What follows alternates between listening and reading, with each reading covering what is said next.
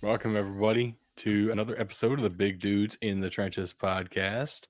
It's Doug and Tug over here. Bug is not with us once again. Work things happen. I'm just saying I'm getting better at this. It's the closest it's ever been to on time, so we're doing good. Right? So we have the start of training camps. We have the start of Hard Knocks. I don't know if we want to talk about any of that. Bro, Dan Campbell is a monster. Correct. We have some weird stuff happening in the business side of college football, as usual. And we have an AFC division to review and a whole nother conference to review. This is going to be another loaded episode. Hope you guys are strapped in. Before we get started, though, I do want to say that the greatest athlete of all time has just retired. I hate you. Why? I don't know if she's a fantastic, probably the GOAT that's ever played tennis, but I don't know if we could call her the greatest athlete ever. I don't know. We're talking about 23 Grand Slam titles. Another 14 titles in women's doubles. We're, of course, talking about Serena Williams. Her sister Venus did not retire and is still playing. Also has 14 women's doubles titles. It's amazing. It's almost like they play together. Weird. And have their entire life. Serena spent 319 weeks as the number one women's tennis player in the world. That is a long time. That's a lot of weeks. Yeah, but if you didn't know that. But if you're talking pure athleticism, I don't know. I think there's some other people I'd go for. I don't know. It's probably definitely Tom Brady. That athletic physique. No, I was thinking let's keep this the way it is. I was thinking Carly Lloyd. Oh, there we go. Now we're talking. See, it's football related, but kind of not. Alex Morgan. Yeah. Yeah. Who's our beach volleyball team that wins gold every? Oh, Misty. Mm-hmm. Trainer. I think. Yeah, that's what I keep thinking of. Her partner Sue. That was Carrie. I have no idea. Oh, you're right, Carrie Walsh. Carrie Walsh. Yeah. Once every 4 years when we watch beach volleyball. Yeah. That's great. I do have to say, though, Serena Williams is married to the co-founder of Reddit, so we have a shot, boys. Oh, I love it, man. I love it. But we have a lot of news. Let's get started. All right, let's jump right on into it. For those of you that have not heard out there, I want you to know your quarterback is the greatest thing ever. He's playing the best football you've ever seen. Your offense is clicking on all cylinders, and your defense never misses a snap. Okay, yeah, so it's just training camp news. Yeah. Yep. And it's true. Like, I hate to say this, but everything you ever hear out of training camp is all positive stuff. If you're hearing negative stuff, that speaks really poorly of your team. But there's really not much to go off of here because, well, everyone's playing the best football they've ever seen because it's not a live game. And they're in the best shape of their life. However, there is actual good news coming out of camp for the Ravens, at least on 2 of 3 fronts. First off, the GOAT, the true GOAT. Don't give me this Tom Brady's the GOAT. The true GOAT, Justin Tucker, just signed an extension. You just almost call him Justin Kicker. No, I don't know why I stuttered there, but I did. Justin the Kicker Tucker gets a 4-year extension. And my, oh my, is this a massive deal for a kicker? Even if you did just set the NFL record for longest field goal. 4-year extension, $24 million, 17.5 guaranteed to do nothing on Sundays, but go out there, remind your offense they failed, kick for 3 points, tell the offense they succeeded, kick for 1 point, and then after all of those, just kick some additional long kicks for fun. It keeps him as the highest paid kicker in the NFL. He was the highest paid kicker in the NFL as of a couple of months ago when Chris Boswell signed an extension. So in Division 2 with the Steelers. Got 4 years, $20 million. So Justin Tucker had to get 4 years, $24 million. I mean, I'll be the one to ask, why is Chris Boswell getting paid that much? He hasn't been that consistent. Like when you're paying Justin Tucker, not only are you getting long kick, not only are you getting accuracy, the ideal situation for a kicker, but you're getting consistency up there too. And that can't be overstated. To do what he does as consistently as he does is worth the 24 mil. It's unfair to compare Justin Tucker and Chris Boswell, though, because Justin Tucker is the most accurate kicker in NFL history, and nobody is as consistent as he is. Okay, but the Steelers just did compare Chris Boswell to Justin Tucker by paying him the same amount. I guess fair. The other good news out of the Ravens camp is J.K. Dobbins is finally off the PUP. Full participant in practice, ready to go. Should be ready to go week 1. I'm assuming he's not going to play in the preseason. Something tells me the Ravens learned their lesson. But this is absolutely massive news for them to get their star running back. And you, as an Ohio State fan, I'm sure you're happy to see him come back and ready to return with a vengeance in 2022. I cannot wait to watch J.K. Dobbins play. Same, dude. He is the linchpin of my dynasty team right now, so I am right there with you. On the negative side for Baltimore, though, is Gus Edwards is expected to be doubtful for week 1. Now, one thing to note is because they were put on the PUP Gus Edwards was put on the PUP prior to training camp, I don't think he has to wait those 8 weeks that if you put them on like starting week 1 or once you start training camp. So he should be able to play as soon as he's ready to go. I forget how that PUP rule works with these guys that were designated right before the start of training camp. Well, I think that's changed recently too, though, right? Because IR is not the same anymore either. No, that's true. I don't know what it is anymore, but I would have to look it up. I think you're right, though. There is no time restriction now because of how they did it. I will say that if the Ravens can get them both back and they're even 80% of what they were expected to be last year, that might be one of the best running back rooms in the NFL. I mean, they certainly have the depth for it now. Well, maybe. Hopefully. Knock on wood. In our other major training camp headline that you see every year, it seems at this point, Kareem Hunt is no longer happy in Cleveland. They're not paying him because, well, he's the number 2 running back, and he wants to be paid like a number 1 running back. So he's not happy. He's asking for out. He's requested a trade. The Browns have denied it. Man, what's your take on this? I mean, the problem for Kareem Hunt is Nick Chubb is one of the best running backs in the league. I mean, legitimately, we're talking about one of the top 5 running backs, which is insane to say because there are some crazy talented running backs out there. I don't know a room where he is guaranteed a starting job immediately. To be honest with you, he gets put in the rotation instantly at almost every team. But where is he guaranteed number 1 reps all the time? So one thing I'm going to highlight here is typically we're looking at running back by committees everywhere now. Right. But those few areas that aren't, right? Those few teams that aren't, Tennessee is one of them.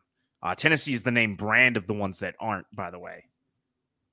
The reason is they have the combination running back in Derrick Henry. They've got the guy who can power down your throat if he needs to, but also beat you on the outside. But prefers not to be a power running back, honestly. Yeah, correct. Even though he has the size to do it very well. And where I'm going with this is Nick Chubb is almost a young version of that. He's got the same ability. Maybe not to the same level, but he's got the same tendencies, the same running style as Derrick Henry. And that makes it tough for Kareem Hunt, who is a true smaller running back, who is a receiving back out of the backfield. Sure, but I would say they both, in Derrick Henry and Nick Chubb, have the same limitation. They're not very good pass catchers out of the backfield. Correct. That was the role that Kareem Hunt filled for the most part, in addition still to being a really good running back.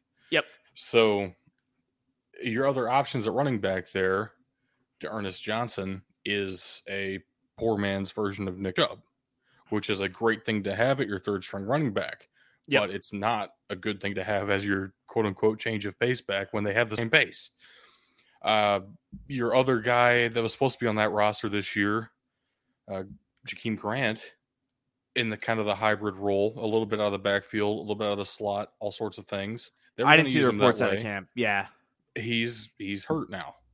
Yeah, I don't think he might be out for the whole season. He is. I've seen the confirmation. He has torn his Achilles. He's out for the season, which is devastating. Brutal. I love Jakeem Grant. Dude's a fantastic wide receiver. So the only guy you have on roster who does what Kareem Hunt does is Kareem Hunt. Which is why they're not letting him. Yeah. Right. So I don't know how that's going to work out, but I would expect next offseason maybe they sign 2 or 3 versatile backfield pieces behind Nick Chubb, and maybe they're of a lesser caliber now, but you get somebody who can fill that role. Absolutely. In other trade request news, after we have just spent all this summer talking about Roquan Smith, saying he might be the best linebacker in the NFC North, he too has requested a trade, and I would say his is arguably more so. Now, part of me wants to call Bug out here and say this is what you get for making fun of me and talking down on Xavier Howard last year. But at the same time, it's a little different because Roquan Smith's coming off his rookie contract. He's playing at top of his position level, and the Bears just aren't offering him anything useful. So he has publicly requested a trade. However, it is worth it to note that seemed more like a plea to Bears ownership rather than Bears management. It looks like he's trying to go get a deal done with Virginia McCaskey herself at this point. Man, I hope they get it done. He seems to really love Chicago. He loves the heritage there. He loves the history. I hope they get a deal done. I hope he stays home, but I can't blame him on this. Like, you, especially as a linebacker, your career is so short that you need to get your bag when you can. And I can't fault him on it. Based off the wording of the release, based on all that we know right now, it looks like, I would say even Roquan himself would agree, it's probably like 75% he still stays in Chicago. Yep. If not more. But, yeah, there needs to be some real negotiations here. All right, moving on down our list. Doug, it has gone through. The state of Arkansas now owns the Denver Broncos. You can make sure to stop by the Walmart inside Mile High Stadium at any point. But the deal has been complete. Rob Walton and all of his investors have completed a $4.65 billion acquisition of the Broncos. Rob's going to be the principal owner. His daughter, Carrie Walton Penner, and son-in-law Greg Penner will be the most heavily involved in the day-to-day operations. And then there's a slew of minority owners out there, which is absolutely fantastic to see. Although, as you pointed out, our friend Serena from earlier in the show was the first minority owner of an NFL team in being a part owner of the Dolphins. That's not what minority owner means, but okay. You know what I mean. You know what I mean. But yes, minority owners mean who is a minority. Correct. Hey, let me roll with it. It sounded good until you called me out on it, okay? Yeah. But we're talking the likes of Melody Hudson. That's George Lucas's husband. George Lucas's wife. Oh God, who's let me do this? Well, she is the one who wears the pants. Sir Lewis Hamilton, Condoleezza Rice, and then Peyton Manning. The door's still not closed. I don't know if that's just a wishful hope from the Denver fans, or if there's actual traction to it. But hey, Peyton Manning. Now that the deal is final, I would say it's much less likely. Yeah. Though it is definitely still possible that Peyton Manning gets a piece of the Broncos. And that's just been a rumor for as long as he's been retired. So I don't know what's going to happen. Dude, I don't know.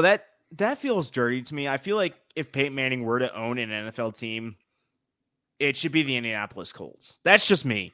Like, everyone seems to remember that he played for the Broncos, and everyone forgets that he played for the Colts when he played the vast majority of his career for the Colts. Yeah, Lucas Oil is the house that Peyton built. So yeah, I know. I agree with you. I agree. We'll see what happens. I doubt Peyton Manning's really going to own any piece of any NFL team in the near future, but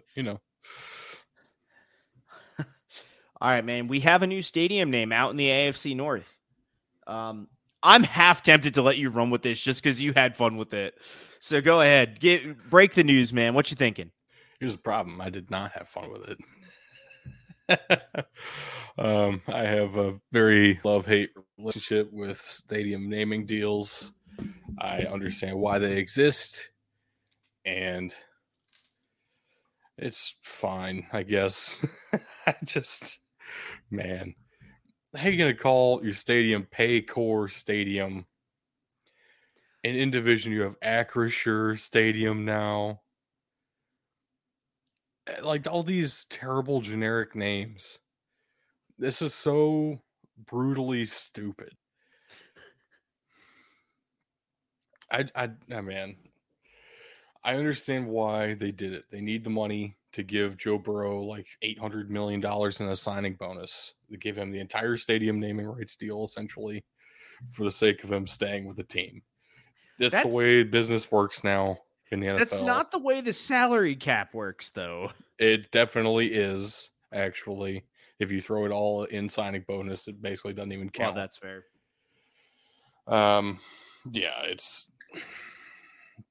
Yeah. I love society anymore. I love it. So for those missing the news here, Paul Brown Stadium, formerly Paul Brown Stadium, is now Paycor Stadium. And I'm with Doug here. Like, give me something cool. Like, I don't know. It's tough, man. But you're right. They need the money. It's not even the Bengals. It's not the Bengals' fault. No, not at all. It's Paycor's fault for picking such a weak ass name. Get a better company name, and I would be okay with this. You know what the worst part is? You being a UPS guy. You know that after about 10 years, everybody knowing what UPS is, if they had a naming rights deal, somebody would start calling it Ups Stadium, and nobody would question it. No, I don't think so. I doubt that. But I don't know. I don't put anything past anybody anymore. I will say I'm gonna make fun of the Commanders here because I can, but I still remember back when we were younger and Cheap Brother Dozen came out and FedEx was a way of making fun of the youngest kid. And then the Washington Commanders go out and sign a deal with FedEx to have FedEx Field, and they've just been a hot joke ever since. Yeah. Stadium naming rights are really exciting. I love it. I love it so much. All right, man. I'm going to pass it off to you. You got college news? You ready to go? Our economy is so solid. It's so good right now, isn't it? It's just the best we've ever seen. But it's not a recession. Why did you change the definition of a recession, sir? I didn't even bring up the word. I don't know what that means. I'll have to show you the quote. I'll have to show you the quotes after. No, I'm aware of what you're talking about, but this is a football show, sir. Sir, this is a Wendy's. You were the one that brought the economy up. Anyway, we got college news. So we have to start with the sad stuff because I want to get to the fun stuff, and I'll feel bad talking about fun stuff first. So Shasta the 6th has passed away. If you don't know who that is the University of Houston's live Cougar mascot, which is really awesome. I love that. He was 11 years old. He stayed at the Houston Zoo. He was a rescue when his mother was poached illegally in the state of Washington. And yeah, that's the first live mascot they've had in a very long time. For understandable reasons, you don't really want cougars around people normally. So, well, Shasta the 6th was held within the Houston Zoo, so it is possible. I know it. I mean, it might be a while before we get a Shasta 7, though. We'll see what happens. We'll see what happens. Shasta 5 died in 1989, so it's been a while. But yeah, we lost Shasta 6. It's brutal. It's Brutal. Right as Houston's getting ready to enter the Big 12, it was a new era in Houston football, and Shasta the Sixth cannot be around to see it. I was just gonna say I'd take a live Cougar over a live Longhorn any day. So I want to see them go at it. And right? I would pay good money to see Shasta eating whatever their steer's name is. It's probably straight something up dumb on the field. I was gonna say it's probably something dumb like Austin. Oh man. And there go all of our news. Texas followers. Other sad news. Sam Hartman is out indefinitely, quarterback for Wake Forest. He was very fun to watch last season. Actually made that Wake Forest offense like one of the best in that conference for sure. And this is really tough to see. It's a non-football medical issue. That's really tough. I hope he's okay. I hope he can come back at some point, because he is very fun to watch. I hate to say this, but we all know what that sounds like. I don't want to get into it. We all know exactly what that sounds like. And like you said, I hope he's okay. I hope everything's fine. I hope he gets through it, and that we see him back out on the field here soon. I don't want to jump to conclusions. We'll see. I know. That's why I'm not highlighting it, but we all know what it sounds like. So Wake Forest is not in the top 5 of the coaches poll. After that news. This coaches poll pissed me off, by the way. The coach poll is what it is. You were looking at the ESPN FPI poll. You got really mad. Yeah. Yeah. We won't even talk about that one. But the coaches poll, we have the top 5 here. Alabama, of course. Ohio State, Georgia. Of course.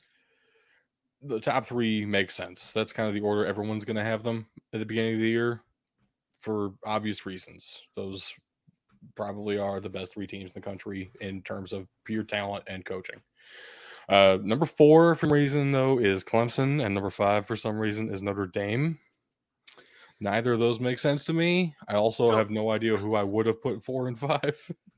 So I'm looking at 4 and 5 here going, all right, Clemson, I don't know if they've got the talent, but I also know that I'm probably the only Dabo naysayer out there. Just like I'm the only Troy Calhoun naysayer out there. I'm a Dabo hate-sayer, but not a naysayer. That all being said, I'm wondering if Clemson is carried by Dabo's reputation in the college football world. Probably. Notre Dame. Here's the thing, though. Clemson really does have good talent. It's just a matter of they usually don't have very good depth. And when one of their pieces doesn't work, it really bites them in the ass. So like DJ Uiagalelei, when he didn't play up to the level everyone expected last year, well, they didn't perform as well as everybody expected they would. So they still won 10 games, which is great, but it's not number 4 in the country. No. Notre Dame is the one that surprises me, though, because you've got a new coach. You've got a young roster, because that roster it's got some talent, but overall, that is a young roster. Right. So Notre Dame being that high surprises me. And, dude, I heard you. That only makes you excited even more for the week 1 matchup. I mean, if that's actually a top 5 matchup in week 1, that'd be so great. Notre Dame's coming to the shoe, week 1. Oh, I want it. Want it in my veins. Let's go. But now that you said it, I have to give Ben. We made fun of Ben last week, so now I need to give him some props.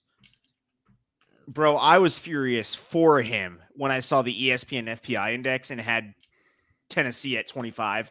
Look, I don't care. I probably still put Vanderbilt over Tennessee, and that's saying something. Like, well, you know what? The Big Ten has done ESPN for the first time in 40 years. ESPN will never be able to air a Big Ten game with the new media contracts. And that means I'm done talking about them too. So I'm not going to even acknowledge what your point was there. Yeah. Great transition, my dude. Moving past them suckers.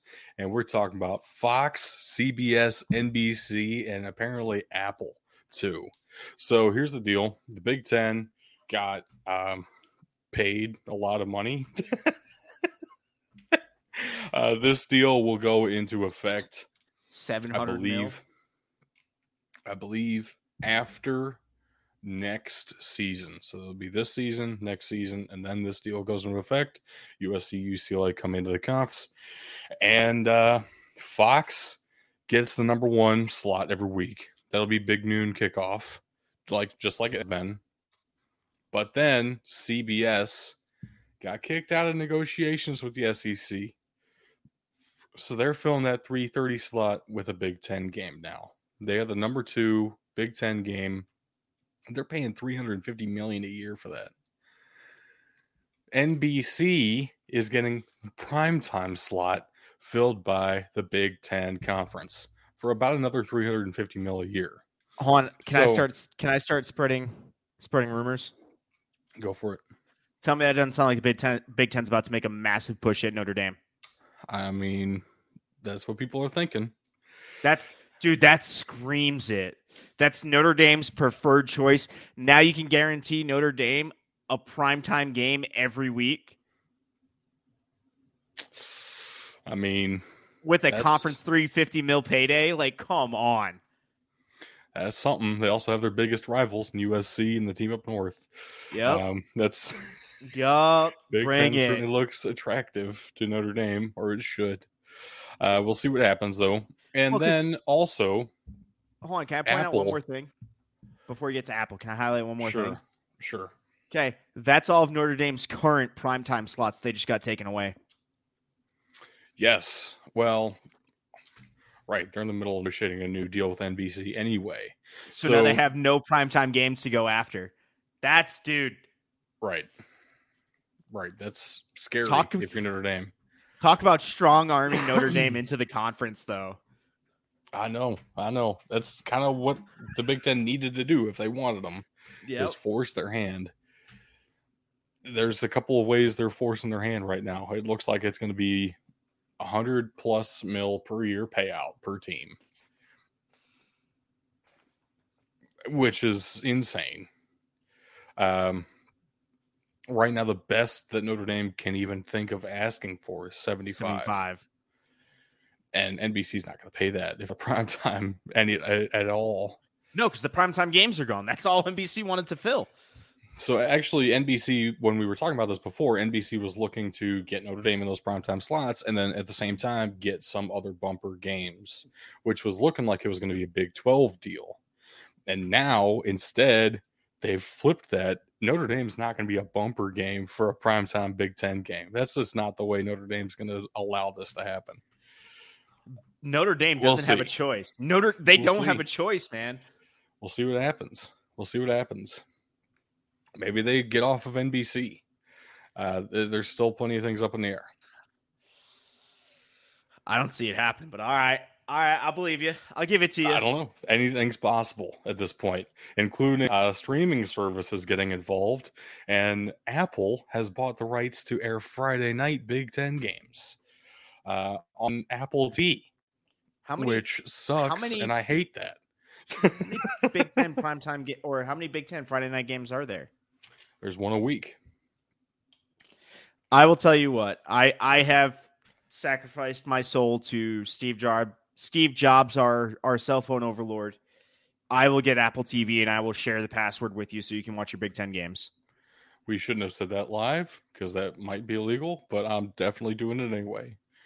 I mean, I'm just kidding. I definitely won't do that. Hey, me either. What are we talking about? I don't even forget what the thought was. So this is crazy, right? CBS and SEC alone, that's about $700 million. And the SEC's total deal with ESPN was $1 billion. So you have to consider Fox is not only going to be paying more than $350, but with those three combined, that's already over what the SEC got. Now, you might be wondering, why in the world would that be when the SEC wins all the championships? Let's think about where the TV markets are in the country. And what big TV markets does the SEC really actually hit? Houston. Oh, we're talking SEC. Austin. San Antonio is a solid-sized market. It's a medium-sized market. Sure. Nashville, Norman, Oklahoma. Massive Atlanta. TV market. Atlanta. You're getting some You know what? all around Florida. You know what? All of those combined are smaller than LA. They're all combined smaller than Chicago. They're all combined smaller than New York, and the Big Ten has all three of those. Oh, and don't forget Detroit. And Columbus, which is actually a huge TV market. Is it really? Yes. And Philadelphia. Yeah. Piscataway, New Jersey. Massive contract there. Minneapolis. No, New Jersey gets us New York City. And Maryland gets us Washington, D.C., which is another massive market. Lincoln, Nebraska. Massive TV deal out there. Absolutely. One of the largest in the world. So, dude, I'm just going to keep going until you tell me to shut up. Go for it. I don't care. Champaign, Illinois, baby. There it is. Bloomington, Indiana. Yeah, there it is. Northwestern. I'm not even going to define a city, just Northwestern. Massive TV contract. Actually, yeah, Chicago. Yeah. So they are. And if they got Notre Dame, oh, that's a big one. Honestly, South Bend is a massive area. Like for college football, South Bend is massive. It's not South Bend. I don't care about South Bend. I care about Notre Dame fans. They span the entire world. You mean the Northeast? Providence, Boston, Catholics. We just if we get New England. Dame, if we get Notre Dame, we just added all of Italy to the Big Ten media deal. Hold on. Can I make an argument though? If you guys pull Notre Dame, if this goes down, I need you guys to get with like the local bishops out of somewhere and have them spread the news that if they don't like the Big Ten, it's a sin against God. You might even get the SEC fans with that. That's really awful. I hate that. What I want to see happen is they get some bishops together and they bless Penn State and actually it catches on fire immediately. Go around praying for each building on Penn State's campus and just making sure immediate rubble. Immediate rubble. Not even like an attempt. Just I'm okay with done. that. I'm okay with that. Oh, man. The Big Ten's getting money. And you know what's really crazy is the people who negotiated these contracts will still argue up and down that players do not need to see any of these dollars. Yeah, 100%. I mean, at this point, just throw in the towel at this point and pay the players. Like, it may be double what they were getting before, but the players should have nothing to do with that. Well, the players are getting double as well. They're adding another zero. 10 times. God damn it. It's gross. Oh, speaking of actually paying players, USC has a problem right now where they have the collective of a couple of giant boosters out there who are trying to put together something like a base salary for USC players. Totally against the school's wishes. The school wishes they wouldn't be involved, and the boosters are like, no, we're paying your players to come to events with us. Okay, so I'm throwing this out there. That makes it all the more legit to me. Not like SMU coming up with a base salary of just like, right. Well, we got the death penalty once. Like, let's try it again, see what happens this time. No. These guys are like, we want to do this, and the school's like, no. Do it. The school can't have a say. That's the whole point. Yeah, so we'll see what happens there. I don't know how that's going to work. Because if the school says no, then I guess the players technically can't go to those events, right? I mean, I don't know. I would take them to court over that. If I were the players, that will be that type of event will be the event that kicks off an actual and gain traction to where it actually works a players union. That would be the type of situation that spurs that. That's true. We'll see what happens. I'm not convinced. Because the entire point of the NIL is to keep the schools out of it. Yeah, well, the SEC is doing a great job at that. So let's get out of here. No, dude, you skipped one piece of news. What? 16 teams? Was that about the Big Ten? I kind of skipped on purpose. But there's a renewed talk about playoff expansion, but there's nothing concrete, and everything's kind of died down already again. That's fair. I just leave it alone. I don't want to get people's hopes up on too much playoff expansion because my hopes have been up several times. Nothing's going to happen until ESPN allows it because they own all the rights to that, and ESPN sucks. So let's move on. All right. Non-NFL pro leagues. Doug, I'll let you chime in here if you have anything to add. But out of the USFL, we have nothing. Right. Out of the FCF, we have nothing. Technically, we do not have nothing out of the USFL. We have some. There were a couple players. Yeah, a couple players signed out of the USFL to the NFL. It's actually over 40 players now have signed from the USFL. I've only seen a couple handful. Yeah, 40 in total, over 40. So the USFL was a success for its goal, right? Nothing out of the FCF, nothing major out of the XFL. They hired somebody to do something that didn't look important, so that was cool. There's a director of player performance, but I didn't pay attention to who his name was. He looked kind of familiar, and then he was a white guy. So it is what it was. Can we talk about how annoyed Bug is watching this on us right now? There's nothing big out of these leagues. No, but the big news is out of Major League Football. I guess, too, there's apparently a new league out there with the same name. Yeah. So the Major League Football we were talking about before was like a really sketchy, weird scheme that fell apart inside of 2 weeks. Look, if there was ever a publicized pyramid scheme without there being a publicized pyramid scheme, it was Major League Football. Yeah. So this one is totally different, apparently, but it has the same exact name, which is weird. And also is supposed to have 40 teams. What the hell? Like this year somehow. And I don't trust any of this. Dude, as our notes say, semi-pro football is a wild place, man. Yeah. Oh man, this is something else. Let's get out of here. All right. Hey, it's my favorite time of the week. We get to talk NFL football. Kinda. Doug, it's week 1 tomorrow for the preseason, but it's week 1. Stop it. That's denied. Get out of here. Bro, I need this in my life.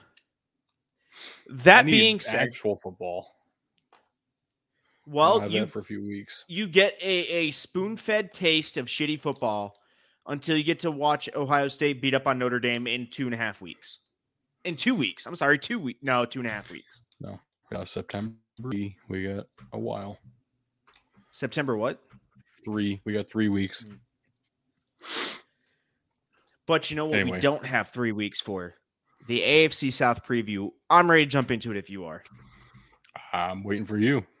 All right, man. All right, hey, out of the AFC South, last year's results had the Tennessee Titans chilling on top of the division at 12-5. The Indianapolis Colts coming in second because they and missing the playoffs because they can't beat the Jaguars in Jacksonville. The Texans coming in third place in the division, and the Jaguars pulling up the rear, firing their entire coaching staff because that was just a hot mess last year. Yeah. I gotta say, projected records have the Colts winning this year with approximately 10 wins. Tennessee with approximately 9 wins. The Texans are going to pull up the rear this year, according to NFL Network, at 4-13. And then the Jags are going to come in third, improving on doubling their win total from last year, all the way to 6 wins. Man, off your initial look, what are your thoughts here? The Jaguars might fulfill Hugh Jackson's promise. It's a good thing. No, yeah, I don't trust the Colts. I don't trust Matt Ryan anymore. So that's kind of wild to me. Like, the Titans won 12 games without their player. We'll see. We'll see what happens. Yeah, I mean, we'll get to our predictions here in a minute, but I do want to cover some of the coaching changes. You had two coaching staffs go with complete overhauls of their rosters here. You have Jacksonville kicking out Urban Meyer to the foundation, which I'm sure annoys you based on recent history. No, he's also going back to Fox Big Noon Kickoff. So I didn't see if that was confirmed or not. Is he confirmed there now? As far as I know. Fair enough. They have hired Super Bowl winning coach Doug Peterson to come on in. That's crazy. The Texans have kicked out David Culley, who is currently unemployed, and hired Super Bowl losing coach Lovie Smith. Hired Super Bowl losing coach from within, Lovie Smith. Oof. Both of these same teams both made changes at offensive coordinator. Pep Hamilton is in Houston. Tim Kelly is out, headed down to Tennessee to be the passing game coordinator. Press Taylor is in for the Jags after they kicked out Darrell Bevell, who is now the Dolphins quarterback coach and passing game coordinator. And then the Colts hired a new defensive coordinator, because Matt Eberflus decided to go be a head coach down in Chicago. And the Jags hired Mike Caldwell after firing Joe Cullen, who is now the defensive line coach out of Kansas City. I did not highlight a Texans defensive coach firing because they didn't. They just basically, Lovie Smith is pulling double duty as the head coach and defensive coordinator.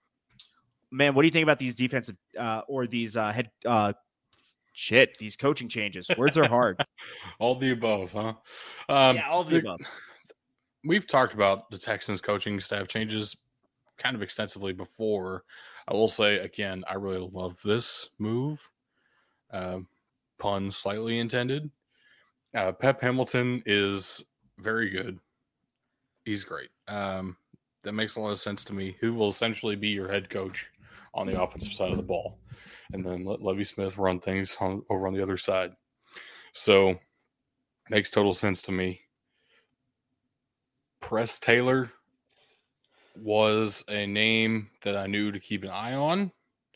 He's moving up relatively quickly, and hopefully he can do something with Jaguars, because Darrell Bevell certainly couldn't. It wasn't Darrell Bevell's fault.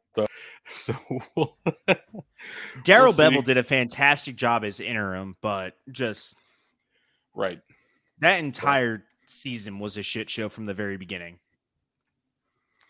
I kind of like Gus Bradley. That's the only thing you can really say about Gus Bradley. I feel like everybody kind of likes him, but he's not great. Everybody kind of realized that at this point, right? He's not going to lose you games, but he's also not going to come up with a top 10 defense every year. So it hurts the Colts to lose Matt Eberflus for sure. Absolutely. That defense was the best part of that team ever since Andrew Luck retired. So, yeah, we'll see what happens. I will say I do love that the Texans hired from within on both sides. Again, Lovie Smith being promoted to head coach and keeping his defensive coordinator job, and then Press Taylor just being promoted from quarterback coach and passing game coordinator up to full offensive coordinator. That's fantastic. I'm excited to see what they do. Granted, they have a limited talent. Like their roster talent is very limited this year. So it's going to be something to keep an eye on. If they start winning 5-6 games, it's 100% because of the coaching staff.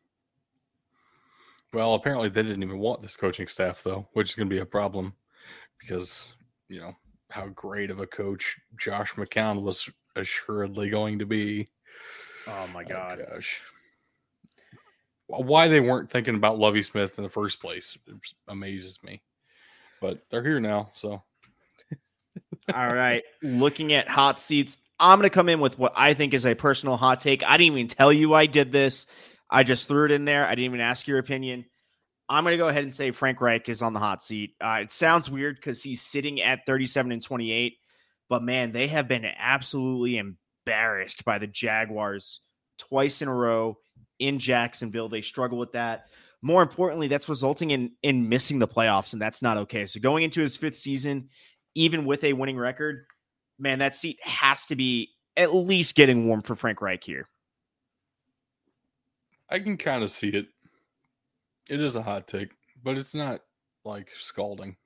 It's, you think about it for a second, it kind of makes sense. I mean, you need to start winning some actual games that matter. Yeah. And when you lose in week 17 in Jacksonville for some week reason. 18. Week 18, that's disturbing. Man, I guess I can kind of see it. It feels like the Colts have been a team in transition for several years now. And everyone's just kind of given Frank Reich time to figure things out. At some point, that time has to run out, though, right? When would you expect things to get better then, if they haven't already? He's been there 5 years. And now I will say he has a winning record. He is 9 games above 500. But that's not resulting in anything bringing the Colts any additional income, which is, let's be honest, that's all these owners are cared about is the additional playoff income. Right. And the Titans are winning the division and not the Colts. So That's going to become an issue here shortly, I'm sure. All right, man. I do want to jump down into the rosters. Do you have anything else up top that you want to cover that I skipped over, or are you ready to press into what these rosters are going to look like this year? I actually do want to say it's amazing to me that nobody ever knows who the coordinators are for the Tennessee Titans, and they win the division every year anyway. Who the hell is Todd Downing and Shane Bowen? Never heard of these people in my life. Yeah, they're the offensive and defensive coordinator for the Tennessee Titans. I got you. Wow. Okay. I didn't know that. They're going in your defense. They are going into their 2nd season. I did not look up their entire coaching history, which is probably what I needed to do to kind of see who these guys actually were. First time I ever heard of Arthur Smith was when he was getting head coaching interviews. He had already been the offensive coordinator for the Titans for like a couple of seasons. Who are these people? How do the Titans do it? But yeah, let's talk about the depth chart. Nobody has a good quarterback. All right, that's harsh. There are 3 things that stick out to me about these QB depth charts. For the Colts, they've completely retooled it. They still got slinging Sam Ehlinger. Yeah, he's going to be practice squatted again. So you've got Matt Ryan they've acquired in a trade, and then Nick Foles that they signed out of free agency. On the other side of the aisle, though, it completely surprises me that the Jaguars did absolutely nothing at the quarterback position. Trevor Lawrence, obviously, I'm not surprised there. CJ Beathard, I know it's Beathard, but I like saying Beathard. That's wow. I don't like that. Either way, CJ Beathard, not really the guy I would rely on to be my number 2 out there, especially with the quarterbacks that have been available. Yeah, but are you really going to pay anybody to sit behind Trevor Lawrence right now? I mean, yeah, maybe a seasoned veteran. Maybe I go ahead and make the trade for Brian Hoyer. Nah, I'm good on that. No, thanks. I'd rather get Andy Dalton or someone. You know? And then the other surprising acquisition this summer out of the quarterback room would be Malik Willis to the Tennessee Titans. He's projecting 3 on the depth chart as it is right now. I would not be surprised to see him at 2 by the end of preseason. Yeah, because it's the Titans' problem again. I mean, can anybody honestly name the Titans' 2nd string quarterback right now? Without looking at the screen. It's Logan Woodside. I'm looking right at you, man. Definitely, I'm sure. I would say the most surprising thing in any of these quarterback rooms is probably the fact the Texans did not pick up a new starting caliber quarterback Yes, they got Kyle Allen. Davis Mills is still your starter. Oh, And God. I get it to an extent, right? He did some things you didn't expect out of him. He was a better game manager than you've had. So you're able to roll with that while you rebuild some other pieces. That makes some sense to me. But also, Bro, didn't you hear? He's the next Tom Brady, 6th-round pick. Send it. for sure, dude. For sure. I would rather have CJ Beathard be my starting quarterback than Davis Mills. That's probably valid. Remember when we need some games for the 49ers not that long ago and was actually like pretty decent? You know, I'd take CJ Beathard.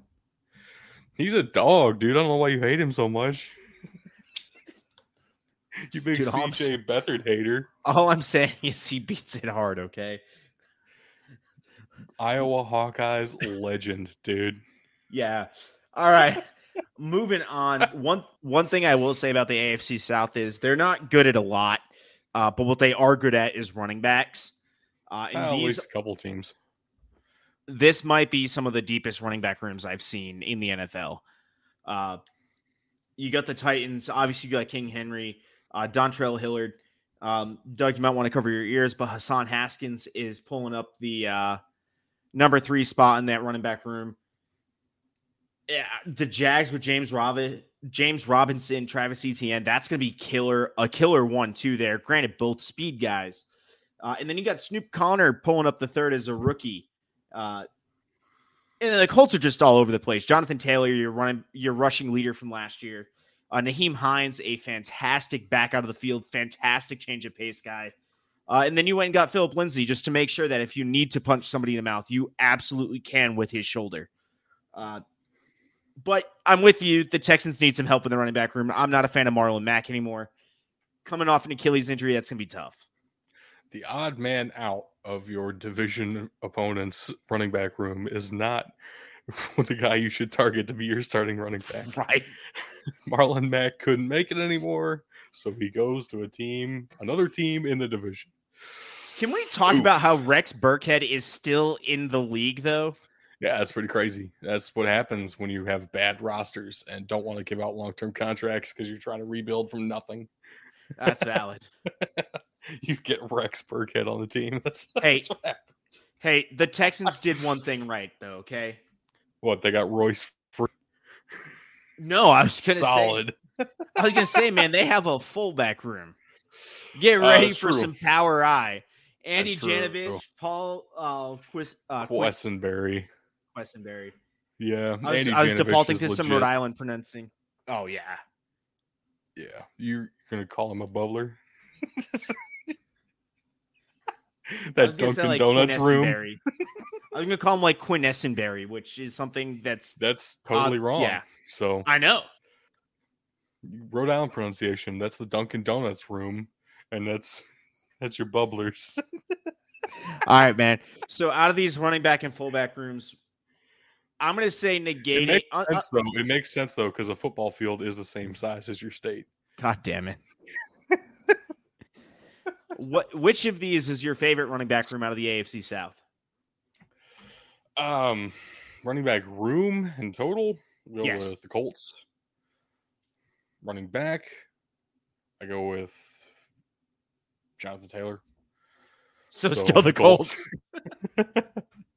Obviously, Derrick Henry, when he's healthy, he's amazing. But at the same time, part of the reason he's amazing is the workload that he's able to withstand. Not necessarily that he's individually this amazing runner. He just can run the ball more times than anybody else can. So that's great. When he's hurt, it becomes a real big issue, though, because who else can actually do that? Yep. Right. And I don't know. Are we really going to see the likes of Robert Woods and Treylon Burks, as we're about to get into, be able to pick that up in the same way that A.J. Brown was expected to, and Julio Jones was hopefully going to be able to last year? That didn't work out, but is Robert Woods and Treylon Burks going to work out for sure? We have no idea. I will say they have one of the most interesting wide receiver rooms. Weird transition and forcing myself away from the quest, but at the same time, pass catching options are probably the most interesting to me in the division. I don't know if that's a good thing though for the Titans. And I love Kyle Phillips, and Chig Okonkwo is a really fun, exciting tight end prospect. I don't know how good this receiving room is going to be, and if Derrick Henry's not healthy, that's a problem. No, you're entirely right. The wide receiver room out of Tennessee is completely retooled at this point. Robert Woods acquired in a trade. Treylon Burks acquired through the draft. Kyle Phillips acquired through the draft. Chig Okonkwo, another fantastic option at tight end, like you're saying there. Austin Hooper is signing in free agency. So there's only a couple of these guys that Ryan Tannehill has actually had time to throw to, and that can be concerning coming through all the way through.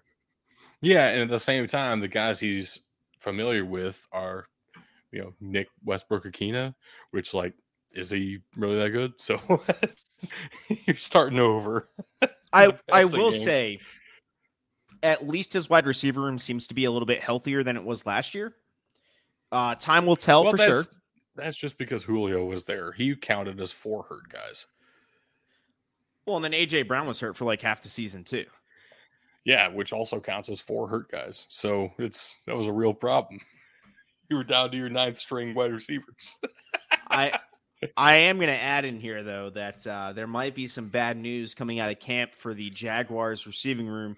I have seen no confirmation of it, but I have seen that Christian Kirk was limping off the field yesterday. That could be some very bad news for them. Hey, at least they got Marvin Jones as well. But no, they got Marvin Jones Jr. as well.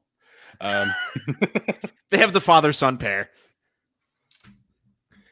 So they have Christian Kirk got all that money constantly.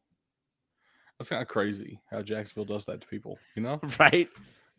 I will say I do like the youth out of Christian Kirk, Laviska Shenault. Those are some fantastic young guys to have as long as they stay healthy. That's the key. Jones, Laquan Treadwell are really young too. I feel like I keep feeling like Laquan Treadwell is actually really old because I thought I remembered seeing him play back when I was in college, which was a amount of time ago that I'm not comfortable discussing at this moment. Because I don't want to, be forced to live reality that I'm old. He's 27. You're fine. Okay.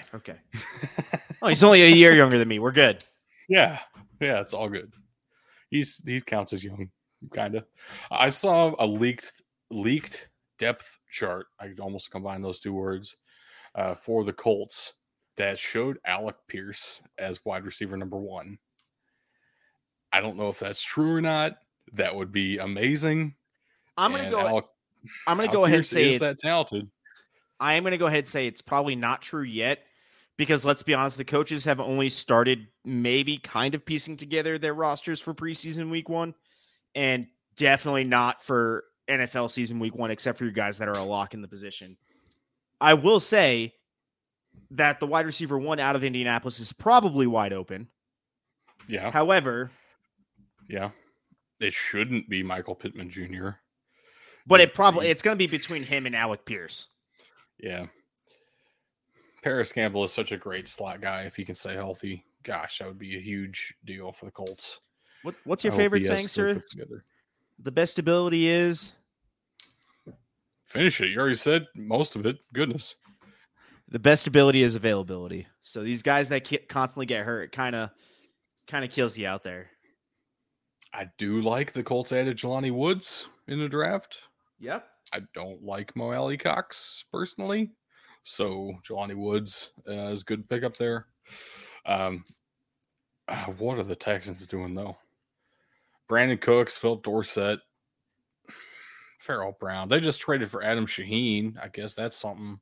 They did. That did. If you count that as something. I mean, it is something. He's probably going to be. He's probably going to be their tight end 1. Yeah, they acquired what was that? That's a thing that happened. Adam Shaheen in a 7th for a 6th round pick. Something like that. Something like that. He was basically free. So Look, I will say the one thing the Titans, or not the Titans, the Texans do have going for them is left tackle. Laramie Tunsil is still a stud out there. yeah, why are the Dolphins still making deals with the Texans? I thought that was over after Bill O'Brien left. Look, the Dolphins will continue to reach out to them. It's up to the Texans to accept it now. But yes, I am personally with you, and if I were the Texans, I would have the Miami's GM's number blocked. Yeah. I've got a nice tight end for you over there. He's our tight end 3. You want him for a 1st round pick? Yeah, dude, that sounds fantastic. We can make that work. No, so they did draft Kenyon Green, which is nice. Man, I don't think Titus Howard is really an NFL tackle. We're going to see this year, I guess. That's why I said left tackle, not right tackle. Right. The Colts probably have the best line in this division. They probably have the best line in the NFL. Which is really terrible when you think they really only have 3 positions that are any good. So everybody has problems here at offensive line. Brandon Scherff coming in to the Jags is huge. At the same time, it doesn't fill your biggest need, which is both tackle spots.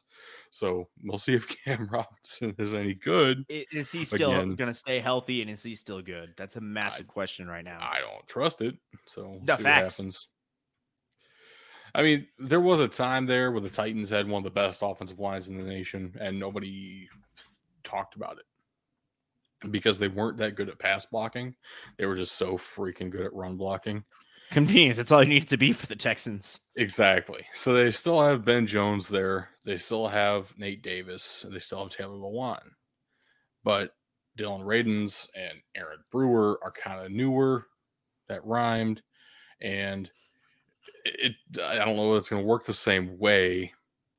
Ben Jones is fantastic. Ben Jones is one of the most underrated players in the entire league. And he's a hell of a run blocker. Just like a mauler of a center. It's awesome. But I don't know if he's as good as Ryan Kelly in the division. So, I mean, and it's tough when you're going up against some of these front sevens too. This division actually has some pretty solid front sevens. Not fantastic, not the best I've seen, but still pretty good. I mean, I don't necessarily agree, so I guess you elaborate. All right. So out of Indianapolis, DeForest Buckner is still pretty good. Eric Johnson's he's a young guy, but we'll see what he can do. Grover Stewart, pretty solid. Kwity Paye is still trying to find his own out of that defensive end.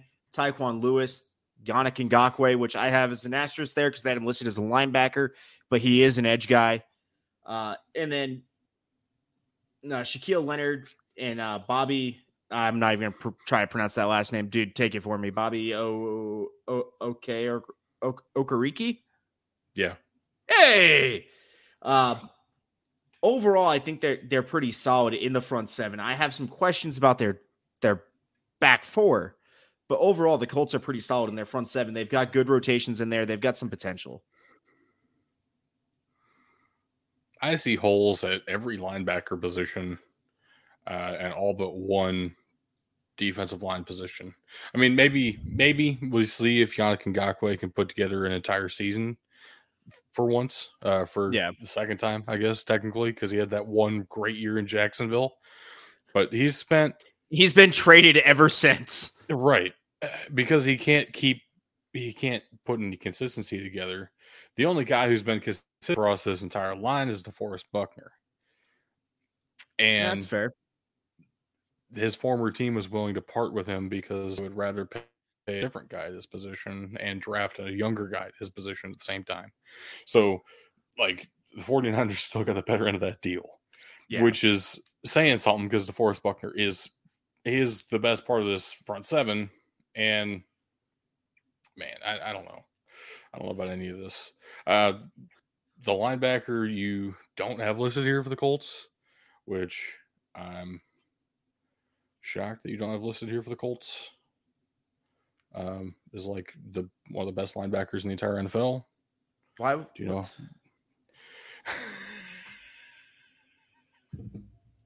Do you know what I'm talking about? Why is it Shaquille Leonard? Is that supposed to be Darius Leonard? That's not at all who I'm talking about. Darius Leonard. That's what I just said. Okay. All right. So I said, is Shaquille Leonard supposed I heard to be... you talk about Shaquille, and I was thinking Shaquille Griffin for some reason. No. This is the Shaquille I know about. No, Darius Leonard is... he's the saving grace of this front seven. Did he play for South Carolina State? Yes. Okay, our lads lied to me and put his name down there as Shaquille Leonard. That's wild. I guess his first name technically is, or his middle name is Shaquille. Eric Shaquille, yeah. Oh, wow. Okay. All right, so you were correct. In July of 2022, he requested to be referred to as Shaquille Leonard now. We did not break that news at all, and that's a failure on us. But hey, we learned it. We did it. Okay. This changes things. Specifically his first name. Dude, I didn't even know that's who I was talking about. How did we miss that? Oh, wow. Okay. Yeah. Shaquille Leonard. That's going to take some getting used to. I'm sorry. Yep. But okay. I will say my favorite rookie linebacker doesn't come from the Jags, which is kind of surprising because they have 3 of them. I'm actually liking Christian Harris out of Houston with the chance to start there right away. That's going to be a good fit for him. He's going to get a lot of snaps on defense, so that he should get pretty good pretty quick. I mean, sure, but the 2 best rookie linebackers in this class were probably Devin Lloyd and Chad Muma. So yeah, you're not wrong. Well, Christian Harris is fine. He's going to get a lot of playing time, sure, but also the Jags are set up here at linebacker.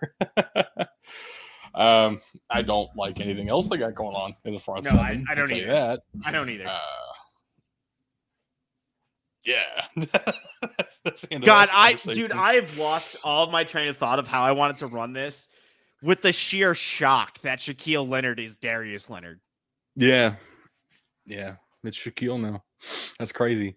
I do like Bud Dupree. He's not worth what the Titans are paying him, but he is fine.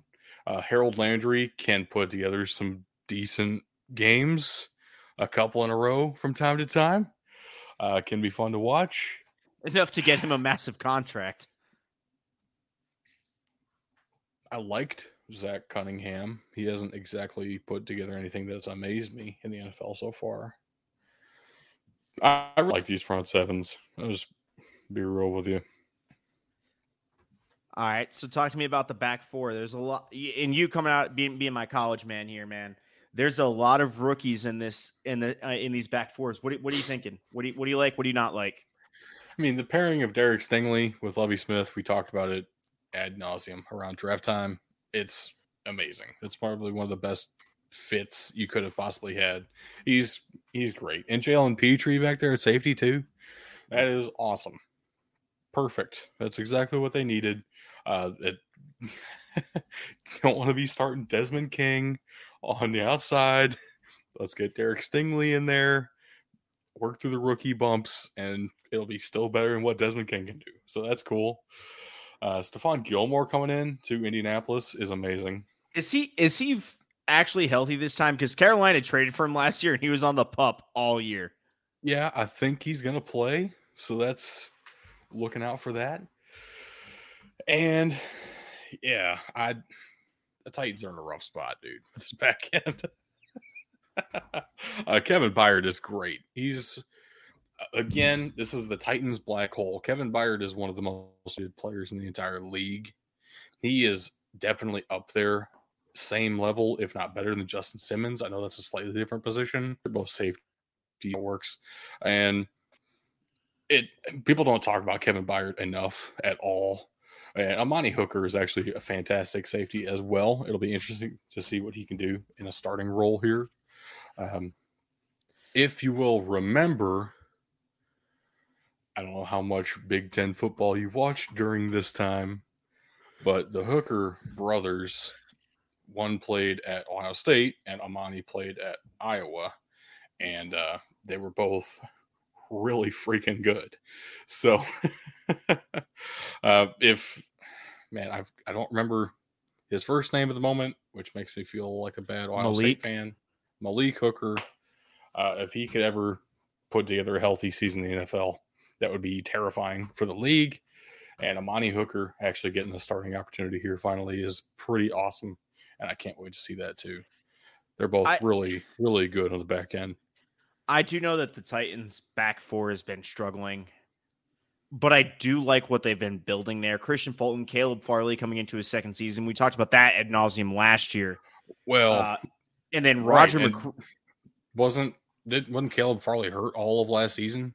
Yeah, that was one of my big concerns with him being a first round draft pick. That being said, now you pair that with another rookie in Roger McCreary, which is another fantastic pick. Right. Man, those young cornerbacks have a chance to be something special, especially as a pair. Yeah, and then as far as special teams goes, the Titans look like they're getting ready to make some changes in special teams. Yes. I say that because you usually don't pick up a kicker and a punter in the same offseason if you're happy with who you have. That being said, if I'm a betting man, Randy Bullock keeps the job because Caleb Shudak is currently on the PUP. Can't really show much if you're on the PUP as a rookie. And then I would guess Ryan Stonehouse comes in and takes the punter job. Usually your rookie punters come in and they get the job. That's just historically how it goes. Yeah, Randy Bullock and Brett Kern are both getting kind of older, so it makes sense. Exactly. The best kicker in the division is Rodrigo Blankenship. Did you like what I put for his nickname there? That is his nickname, so it's fine. Let's go, Specs. Yeah. You definitely misspelled Ryan Santos. That's fine. And okay, Johnson, again, it had Santoso on there. Okay, that's wild. That's not. God, now you're making me doubt myself. What the hell? I don't believe that. That's who in the hell is this person? I've never heard of this man in my life. This is a different guy with a very similar name to the guy I was thinking of. That's crazy. Ryan this guy Santoso should not exist. Ryan Santoso is not a human that should exist. He played at Minnesota. This is not okay. I'm not okay with this. Bro, that's twice you've called me out, and I have been right both times. I hate this. Let's move on. All right, man. Give me your goods. Who do you have winning the division? The Titans. Yeah.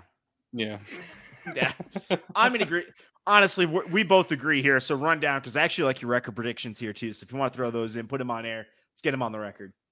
Yeah. So I have the Titans going 11-6. I don't like the matchups as much as I did last year. So a little bit of a step back, maybe. Not much. They went 12-5 last year, but assuming they even stay a little bit healthier, still probably looking at 11-6 or so. I have the Colts again and missing the playoffs again, actually. Just the way it kind of works out. Schedules are different every year. Anything could happen, but I don't love the Colts and Matt Ryan. Third place, I do have the Jaguars, which is kind of what everybody expects right now. I probably have a better record for them than most people expect. Trevor Lawrence actually played very well last year in a lot of really bad games. That wasn't exactly his fault.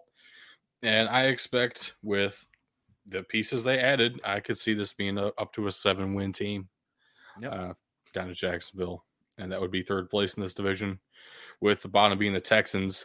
I actually have them doing better than most people would expect. I have them going 5-12, which sounds like a lot when you look at this roster. But at the same time, I really love the coaching staff decisions, and I would bet my life on Lovie Smith making the most out of this defense each and every play. So it's still going to be a pretty mediocre division But I do have the Titans winning. Yeah, no, like I said, I'm in very much the same agreement there. I like your record predictions. And you're saying it's not a big step back to go 11-6 after you just won 12-5, but they had just won the division or won the conference last year. They were the number 1 seed in the playoffs, and then disappointed everybody by losing to the Bengals in the divisional round. Yeah. Good for the Bengals.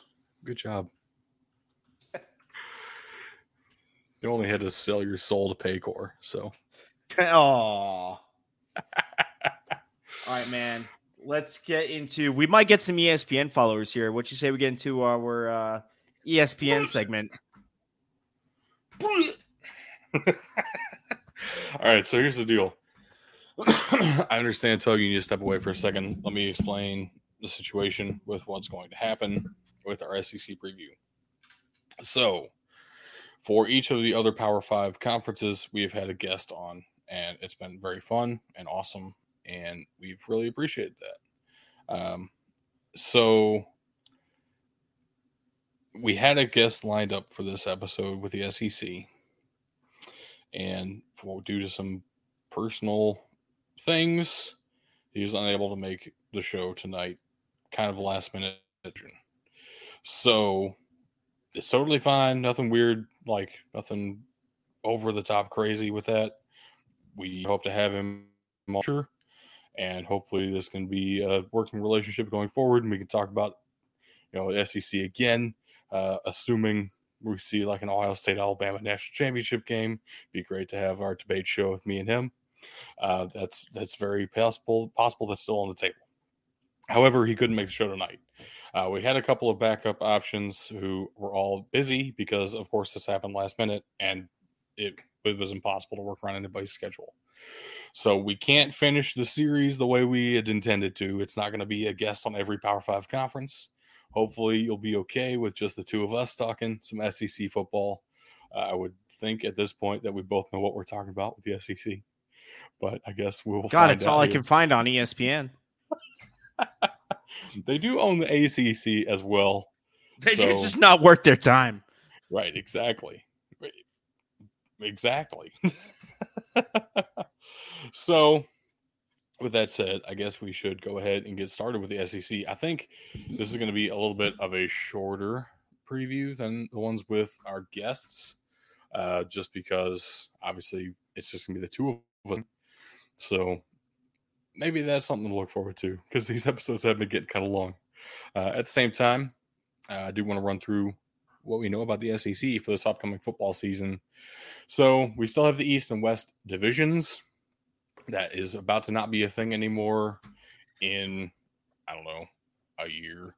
So for just about every conference too. But we still have divisions. So at the end, we will pick division winners and our conference winner overall. But we still have an East and West right now. And in the East, we obviously had one of the most dominant teams we've seen in a long time in University of Georgia. And they still lost to Alabama in the SEC championship game. They did win the national championship, though, for the first time in 40 years. So congrats to the Bulldogs. And Kirby Smart being the first Nick Saban assistant to end up beating him as head coach. So good job, Kirby Smart. You broke the curse. Doubt you'll be, I don't know if anybody else you'll be able to replicate it again. Right. I was about to say I doubt you'll be the last, but actually I do kind of doubt he'll be the last. So I don't know. I don't know. We'll see. It feels like this happens every couple of years, though, where Alabama just wins like 2 national championships every 4 years. One of those other years in there, there's an SEC team that just has a completely dominant year. Out of nowhere, maybe, or it's been building for a couple of years, and it just finally culminates in one of the best seasons we've ever seen. They finally break through, and then I would expect Georgia to kind of fall apart. We'll see what happens with that. They just had the most draft picks in NFL history from a single team, and most first-round picks from a single team. You know who had those records before? 2019 LSU. So it really does happen every couple of years where an SEC team just comes up and has the year to beat Alabama. I don't know if anybody has that this year. It's probably going to be Alabama. But we have plenty of other teams to talk about in the meantime, and a lot of very interesting stuff happening in that mid-tier of the SEC, including some good coaching changes. And I say we just go ahead and jump into those. Dude, I'll kick this off here because I'm with you. There's not much to say. It was a typical SEC season, like you said. It was an even-numbered year. I'm sorry. It was an odd-numbered year. So there was one team that went off that should not have. Right. And even number years, we get Alabama. And odd number years. Yeah. We get somebody maybe contending with Alabama. It's crazy. I do like the Brian Kelly hire. Don't get me wrong. This surprised me all the way through. I didn't know there was anything going on there at Notre Dame with him. I just think he got offered that good of a contract. He's actually a solid coach. I just don't know if he's going to be able to bring what LSU is looking for because he doesn't have that history of being on the top all the time. He is a very good coach with a very good record, but he's not a championship coach.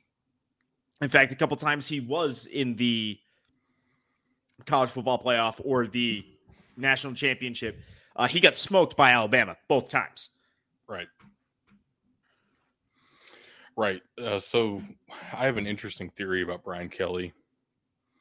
I want to get your take on this. So Marcus Freeman has come in, and there's obviously the first year young head coach bump in recruiting where you have this really energetic guy, goes into high school kids' houses and hypes them up. And right, they're having their best recruiting class in a long time.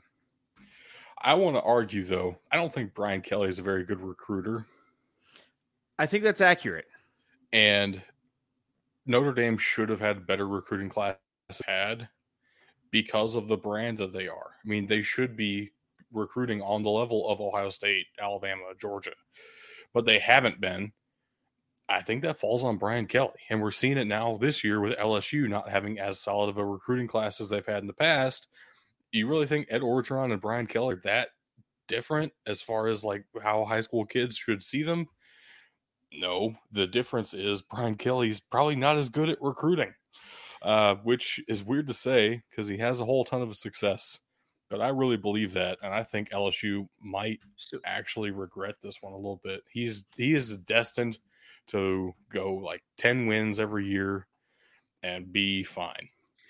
And that just keys in that he's actually a really good coach. He doesn't recruit well. He doesn't get the greatest classes, but he makes a winning team out of them. But because he can't get those top tier talent, that's why he's not a championship coach. So no, dude, I agree with you completely. And LSU is another one of those schools that has the brand that they should be able to recruit that well. And it's not going to happen the way they expect it to. The other school with a new head coach this year is the University of Florida, bringing in Billy Napier, who put together at least a group of 5 level championship team at Louisiana. I thought this would have made a ton of sense for him to go to LSU, keep the in-state connections. I thought everybody was going to love him already.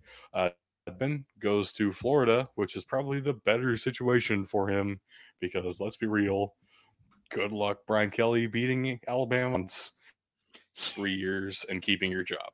So, yup. I think this is one of the best hires of the year. Billy Napier, I really believe in. We'll see how he does, but I have high hopes. So I agree with you, but I'm confused. Billy Napier, absolutely happy with it, absolutely ecstatic for him. What the hell is Dan Mullen doing now? Dan Mullen is now so here was the plan. Dan Mullen was going to be the offensive coordinator for a K through 12 school. And then according to the state law of whatever state Lake Oconee Academy is in, he can't be a coach technically because he's not a teacher and he didn't want to teach any classes.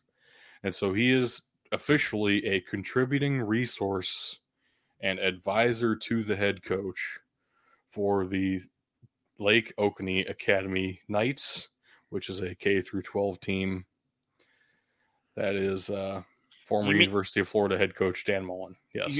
You mean to tell me that my dude went from coaching borderline professional athletes at this point, let's just be real, Mm-hmm.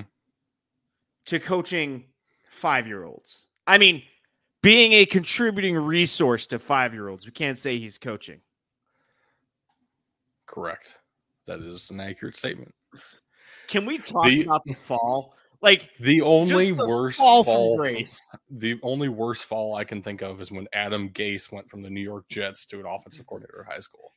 At least he's a coordinator, not a contributing resource.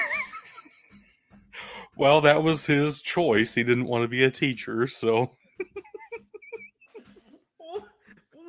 What is going on? yeah. So Florida has Billy Napier now. And I would say there are a couple of important hot seats to keep your eyes on as well. Hey, I've seen one of these. First up would be Missouri with Eli Drinkwitz. It's not Elijah. Who's he drinks with? Not any winners apparently, Oh. because he's 11-12 overall at Missouri. I would say Missouri has been exactly what everybody expected them to be with him, which is not a good thing because I don't think anybody expected them to win any games. So that's a problem. Yeah. I would say he probably needs to at least make a bowl game this year for Missouri to consider bringing him back. I don't know what the goals of the program are, but I can't imagine going 11-12 in 3 years is your goal. So let's win a bowl game, Missouri. You can do it. You lost the Armed Forces Bowl to Army last year. It wasn't as good of a game as the score indicated. So let's make something happen here, or at least try to. I would say Brian Harrison is also on the hot seat at Auburn, not necessarily for performance on the field, and actually, if they do as well as some people are thinking they will, it might sweep some of those things under the rug, because that's how the SEC works. Facts. But at the same time, we can't just ignore it. And for the same reason everyone's thinking Herm Edwards is on the hot seat, it's Brian Harrison probably ought to be on the hot seat too. Let's also highlight that the off-field issues between the two of them are very different. Yes, but everyone's hyping up Herm Edwards' weird, NCAA rule violations. Yeah. So, well, Tennessee had some of those, and they're okay. Actually, they're not doing as okay as I expected they would be, but All right, let's get to our last hot seat here. Our last hot seat is Brian Kelly because he's the coach at LSU and the That's head valid. coach at LSU on the hot seat every season. No, that That's the way checks. it is. Agreed. Same reason Lincoln Riley's on the hot seat this year, because he's the head coach at USC, and that's just how that works. Yep. I mean, I have no disagreement here. So let's talk about some players that are no longer here, because Georgia's going to look different this year. They will still lost. be there red and black and white, but the players will look very different. I would assume the players are going to be black and white and have red inside of them still. You're not wrong. Like, I have no additional comeback. Half the first round was Georgia players, so that was a thing that happened. Treylon Burks, Arkansas lost a huge piece there.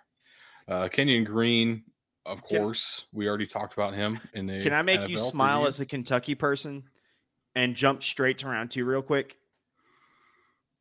I mean, feel free. All right. Reports out of the Giants camp have Wan'Dale Robinson pulling in the number 1 slot position on that depth chart as of today. I mean, I'm not a University of Kentucky person, so that's yeah, fine. but it's your home state. It's okay. Amazingly, that we have a Big Ten player on this list because Jamison Williams got drafted in the first round. Yeah, that was 1, 2, 3 former Ohio State receivers. Boom, roasted. Dude, I hope he heals up fine and they let him take his time because he is poised for a big career.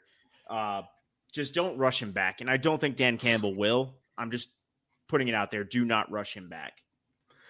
No, so you said last week that this was like the biggest list of drafted players we had seen when we were looking at the Big Ten. Yeah. This takes up like 4 pages, I think, of drafted players for the SEC. So it's half the NFL draft coming out of the SEC anymore. We all kind of know it is what it is. A lot of these players are really good. Georgia lost most of their team. Yep. And Mississippi State had a player get drafted in the 3rd round. That's did Georgia lose both of their backup guards in the 6th round? I think so, yeah. Yeah. What's it say when your backup offensive line gets drafted in the 6th round of the NFL draft? It means you had a historically great team and you will not win another national championship this year. That's fair. No, so one guy I do actually want to talk about for a second, Charles Cross going to the Seahawks is amazing to me. For one of the reasons being that Charles Cross is really freaking good at football, and Mississippi State's going to feel that loss. At the same time, it's amazing that the Seahawks finally drafted an offensive lineman. But it was after Russell Wilson left. Yeah. So that's a thing that happened in the draft. Talk about some players coming into the conference now as well. Recruiting classes are good. That's how the SEC does things. Here's the deal. Number 1, number 3, number 4, and number 5 defensive line prospects all went to Texas A&M. Their front seven's going to be scary next year. Yeah. Because you're going to assume at least 2 of them are getting redshirt. Well, here's the deal. I think right now Texas A&M is more worried about some of these guys transferring out because not because of the way the depth chart's looking, but because the reason they came into Texas A&M is the reason Nick Saban called Texas A&M out, right? There was some NIL promises that apparently aren't being kept right now, and they might lose a few of these guys. All right. I'm going to back this up. Recruits backing out. How long before we see an antitrust lawsuit for false advertising from these colleges? I don't know. I don't want to make any judgment like that.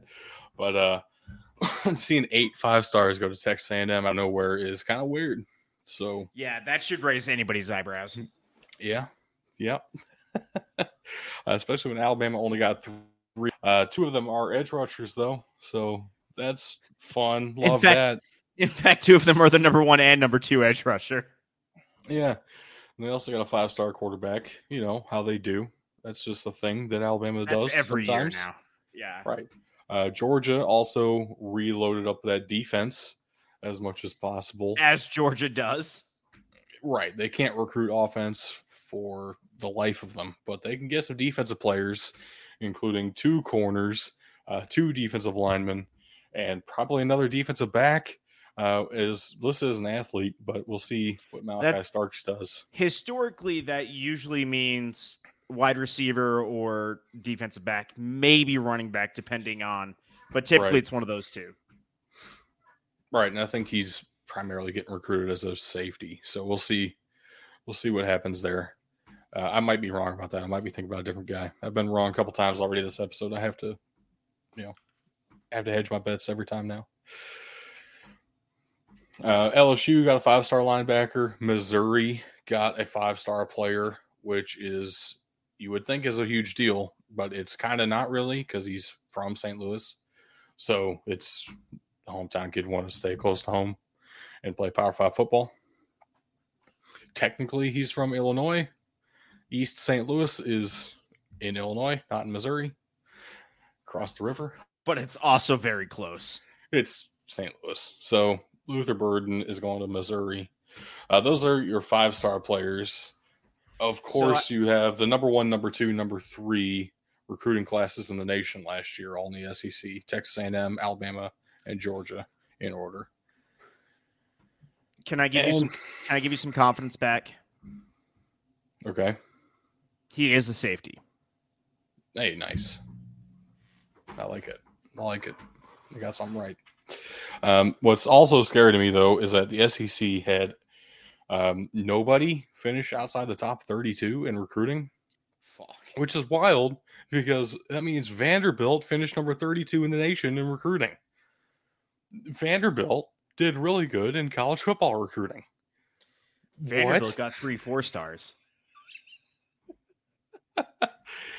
Show me that money. Show me that money. Look, all I'm saying is if you're talking about boosters paying NIL deals, Vanderbilt's boosters got the money. True. I mean, true, but do they care enough about football to make this happen? I guess if we I'm see going to let some the 5 stars stats tell going into Vandy, if we see some 5 stars piling into Vanderbilt, I guess we'll know for sure. But of course, SEC is going to be pretty good again. That's kind of what this says. That's how it goes. So let's talk about some big time transfers coming into the programs. Yeah, Alabama's getting some great players. I will say, though, the cross-conference or the intra-conference transfer, actually one of them within the division, that's brutal for all these guys trying to unseat Alabama again. Yeah, so, the SEC changed that rule because Alabama wanted a player from Tennessee a couple years ago. That was supposed to go to Ohio State? Yeah, that's really cool. I love when rules get changed because Alabama feels like it. But yeah, they're bringing in Jahmyr Gibbs, who's going to be a great running back. He was really good at Georgia Tech, was the best part of that team, and now he's going to be on Alabama.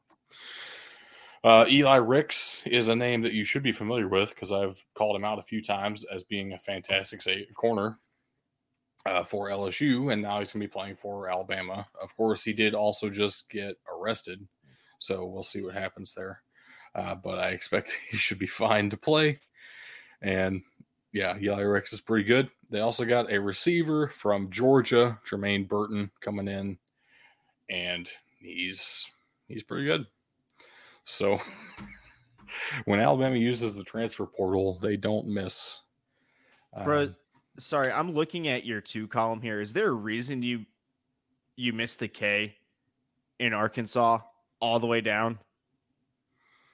I typed it once and it was a typo and copied and pasted. So there you go. Aransas. Yep. That's a thing that happened. So with Billy Napier coming to Florida, he brought a couple of guys with him from Louisiana. Cyrus Torrance and Cameron Waits, both offensive linemen, are coming to the SEC out of Louisiana.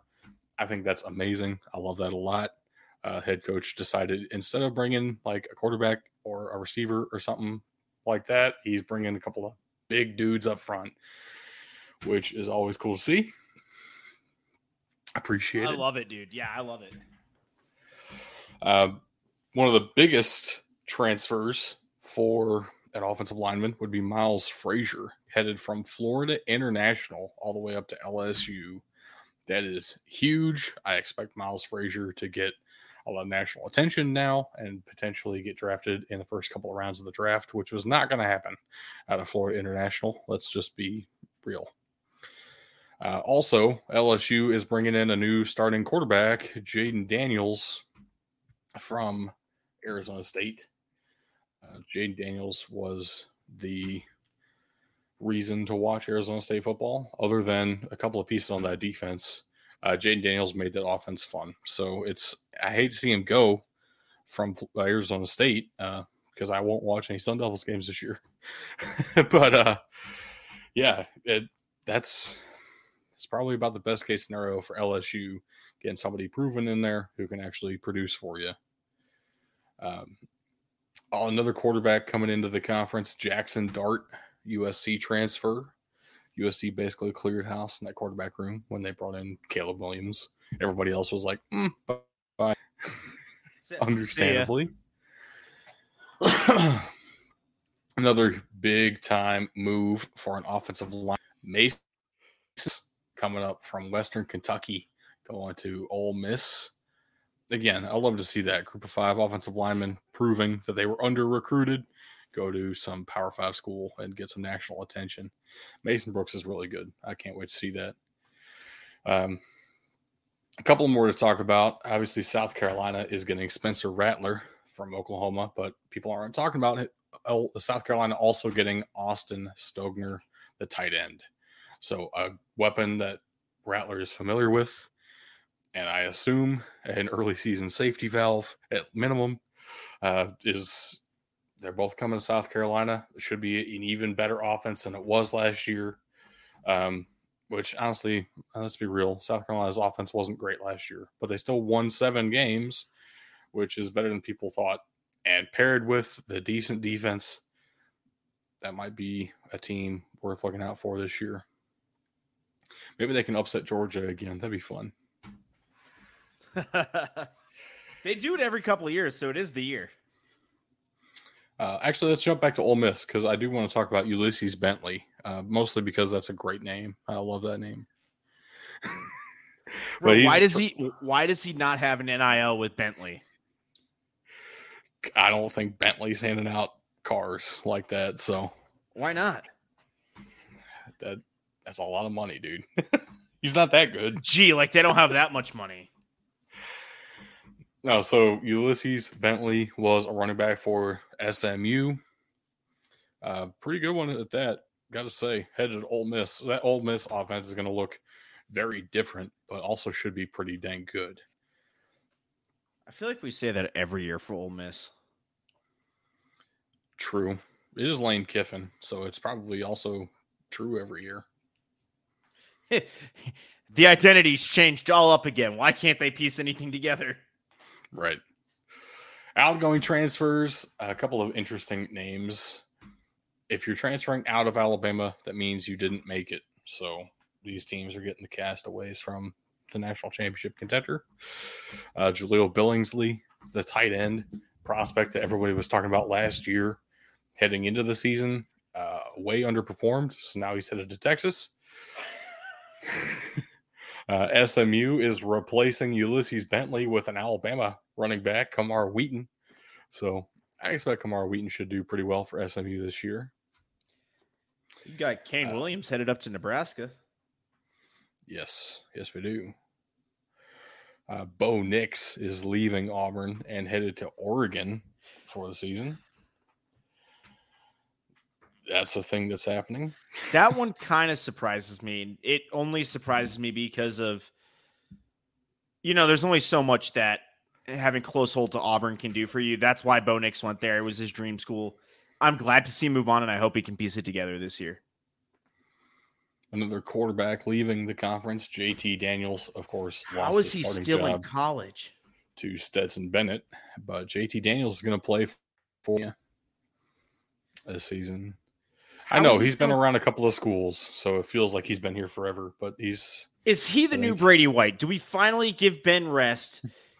No, because I think this is still JT Daniels' 4th season in college. I'm curious.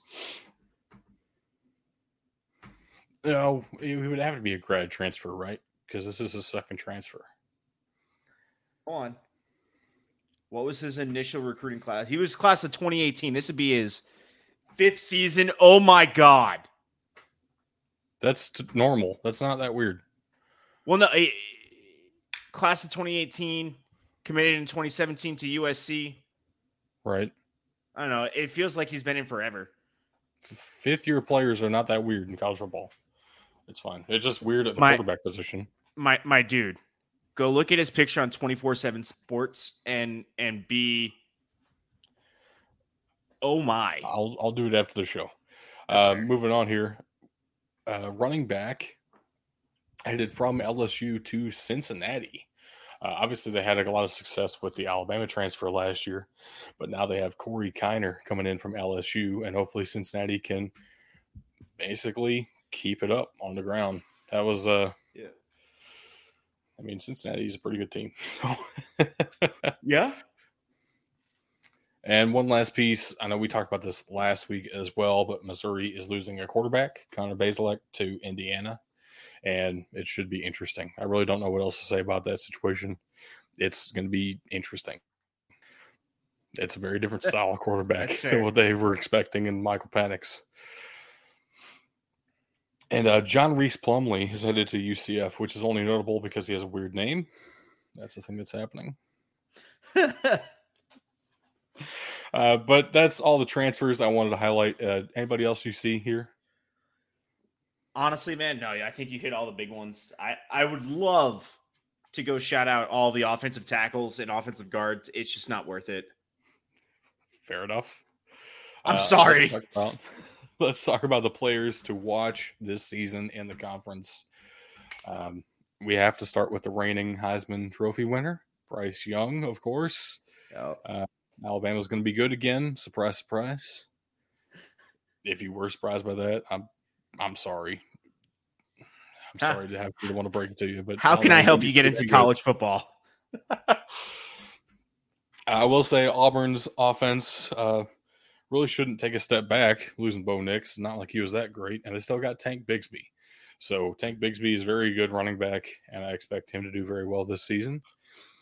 Georgia's tight end, Brock Bowers, is one of the best tight ends in the country.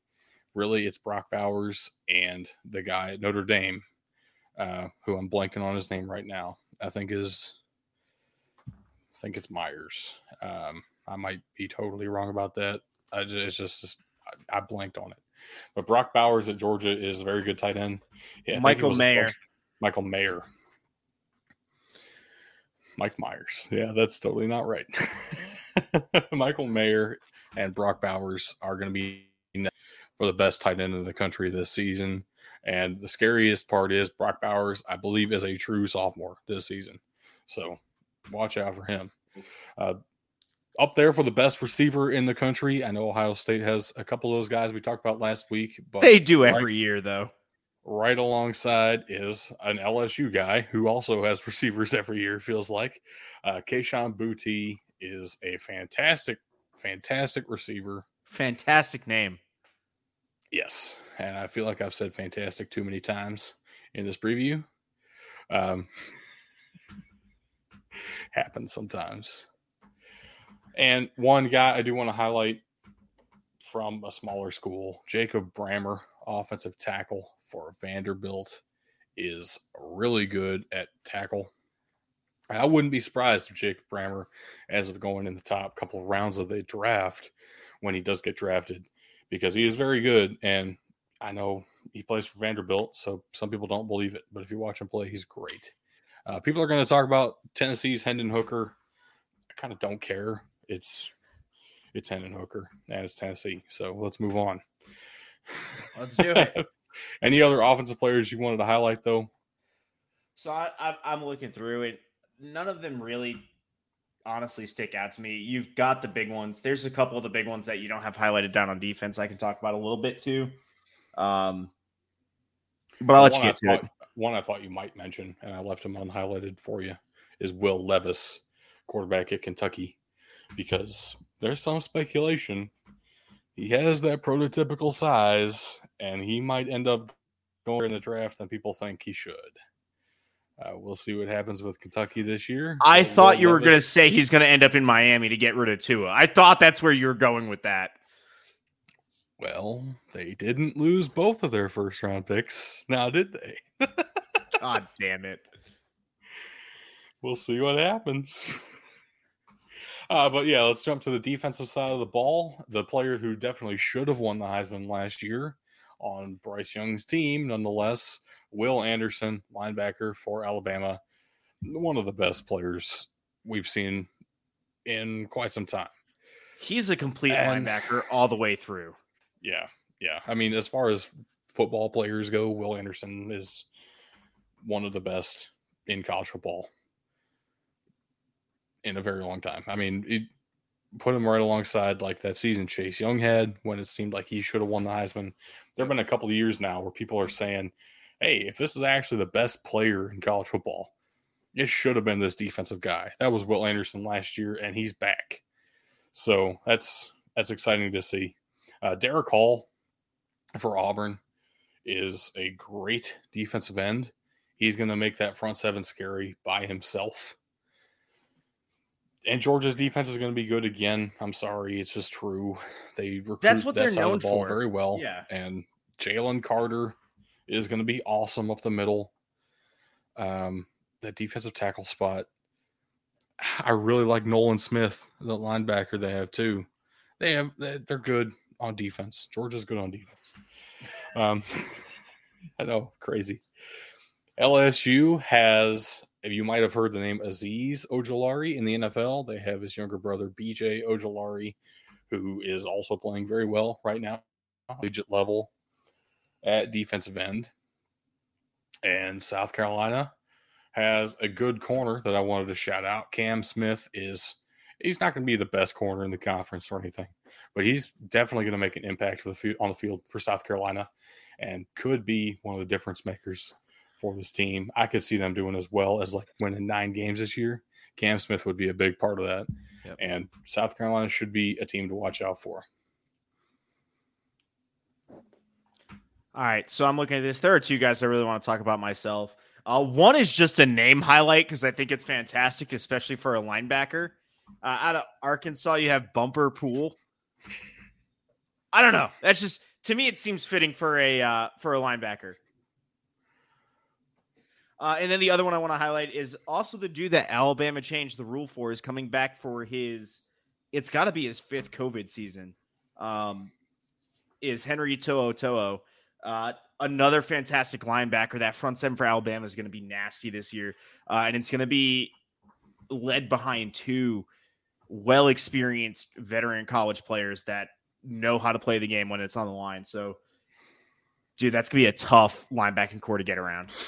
I thought the name highlights you were going to go for was Missouri's Tejan Jeffcoat. I'm sorry. Bumper Pool is just so much better. Maybe Vanderbilt's Maxwell Worship. Or Anthony Orgy. Okay, hold on.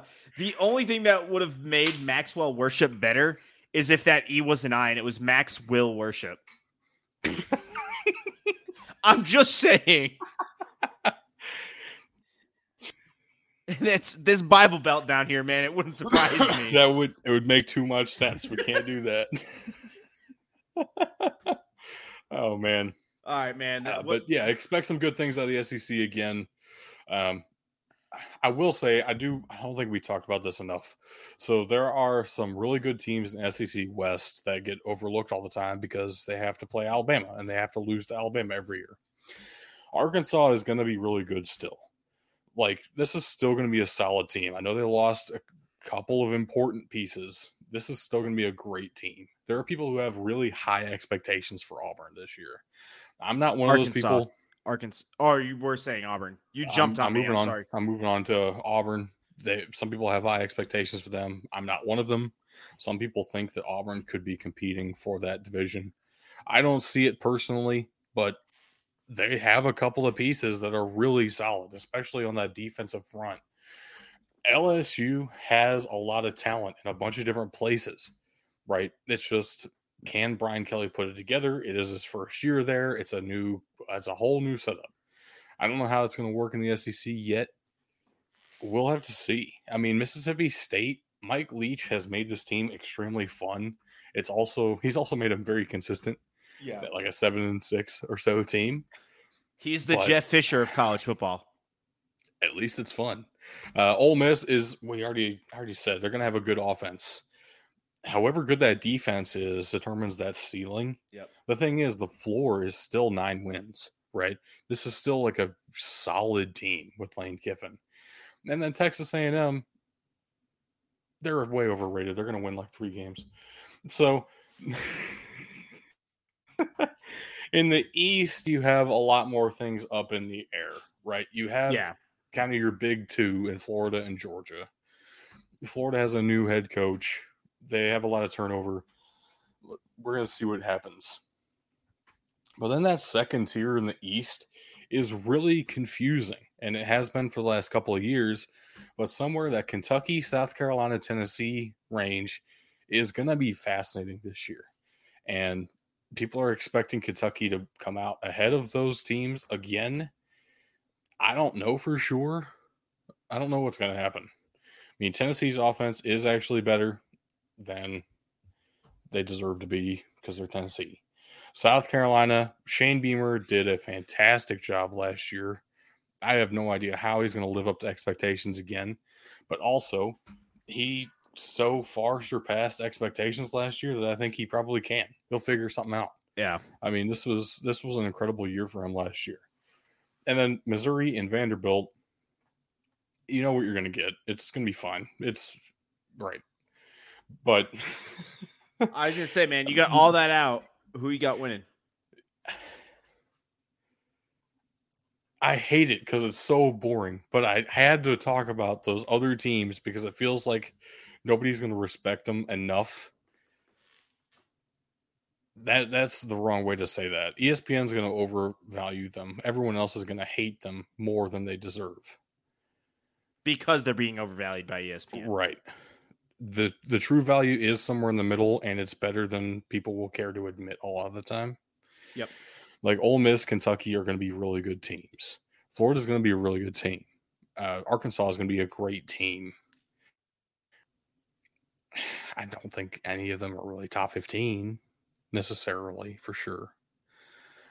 They're definitely not in my top 10 right now, you know. It's probably going to be Georgia and Alabama again. And I'm going to take Alabama. Right. It's so boring. Dude, I agree with you on the Alabama portion all the way through. That being said, I'm going way off the rails here. I got Florida out of the East. Okay. That's not way off the rails, but we'll count it. It is when you consider it's Billy Napier's first season in Florida. So you're talking that change of play style, that change of leadership, everything all the way through. It is a little unforeseen, especially with basically requiring Florida to upset Georgia this year. I mean, I can see it. I can see Georgia ending up with anywhere from like 8 to 11 wins. I mean, anything's kind of possible. It's basically a whole new team for Georgia as well. So, yep. But yeah, either way, I have the SEC winning. The SEC being Alabama. I would say ESPN's going to be the SEC champion this year. Yeah, that's fair. But with that, man, are you ready? Yeah, let's do it. Let's go to bracket time. We have 4 more matchups today. Yep. We certainly appreciate your votes on our Twitter polls. And let's go ahead and dive in. We've seen all of these stadiums once already. And it's time to make some hard decisions here because we're starting off. This is Mississippi State. This is Beaver Stadium versus Davis Wade Stadium. And Twitter poll went with Davis Wade. So I'm going to kick it off to you first because I think that was probably kind of surprising to you. It is. But then there's one thing that's going to help carry this for me. Let's go with a couple things. One, Penn State is back in the news for negative things. I don't think a lot of people want to kind of highlight them. I don't want to spend too much time on that, but that is a factor in how this goes. 2, when you have a major event in your stadium every year and you lose that game almost every single year, it is absolutely useless. So if not for its own pluses, I'll move on Davis Wade for Penn State's faults all the way through. I respect that decision. I will say Penn State's problem with the whiteout is that they usually schedule it against Ohio State, and so it doesn't work out too well. Pick a team that you can actually beat. Like your I will say Davis Wade does have some really cool traditions in their own right. This isn't a pure hate Penn State pick. It's not. Davis Wade deserves to move on here. This is a legitimately awesome stadium and with some great traditions. And this is some real college football talk. So Davis Wade's moving on here. And it is a pretty big upset according to the way our seating works. I mean, yeah, Penn State's the second largest arena in the United States. Yeah, So but as you can see in our picture, they had the whiteout going, and well, they probably lost that game. So, man, what do you know? They lost again. well, let's jump to our next matchup here. We have Camp Stadium from the University of Wisconsin up against the University of Notre Dame and Notre Dame Stadium. I was amazed when I saw the Camp Randall won our Twitter poll. I hand it off to you, man. What do you think? All right. Look, man, both of these schools, both of these stadiums had tough, surprisingly tough matchups the last time we went through them.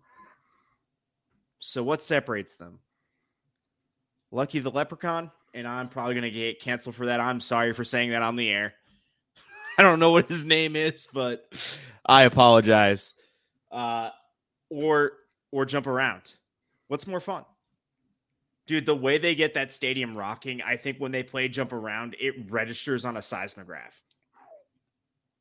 Am I incorrect in that? You're not. All right. That is not incorrect. For its ground shaking ability, I don't think I can disagree with Twitter here. Wow. That's just so crazy to me, dude. All this history's leaving the bracket. But I kind of respect it at the same time. So at the same time, look at it, though. What has Notre Dame done for us lately other than make Alabama look really good in the college football playoff, right? And when you bring in the stadium, that's fantastic. It's a pretty basic stadium. Exactly. Let's be real. Just the history of it is so immense it is. that it's hard to imagine it getting knocked out here by Camp Randall. I was going to say, but it's a tough matchup for him. This is a tough match both ways. Yeah. I mean, Camp Randall's moving on. It's that simple. Nothing we can do in our own bracket. That is what it is. All right, so next matchup of the day, we have University of Texas versus Oklahoma State. This is Darrell K. Royal versus Boone Pickens. And social media poll went with Boone Pickens and Oklahoma State. Ooh. I don't know, man. This one's tough for me. The architecture, we've talked about a couple times, that kind of lends itself to Oklahoma State. I don't know. The history, though, that'd probably carry Texas. You haven't spoken a lot. What are you thinking on this? I will say one thing. You just totally glossed over Notre Dame's history in favor of Camp Randall. And now you're trying to bring history into it. I needed to make my argument, okay? We have always made it known that this is not about consistency. I love that giant scoreboard and the big building in the end zone for Texas. I can't stand the asymmetrical stands, right? When you have I didn't even notice that. The upper deck on one side and you don't have anything on the other, that messes with me so hard. And you know this by now, I have a thing for stadiums that look like academic buildings. That's so collegiate and so college football to me. Oklahoma State nailed it. And it's all the way around. It's not just one building at the end of the end zone. That is all the way around. I think Oklahoma State has an amazing stadium as far as what I would look for in a college football stadium. This is dang near one of the best you can get. And I'm totally on board with what Twitter voted here. All right, man. I got no argument against it. Let's move on. Let's move on to Oklahoma State. Boone Pickens. That feels insane. Yet again, another upset because how can we leave Texas behind? But Boone Pickens it is. Very much like this. Yeah, all right. So, next matchup of the day. We do have the Rose Bowl up against Kinnick Stadium. That is UCLA versus Iowa. And social media did go with the Rose Bowl here.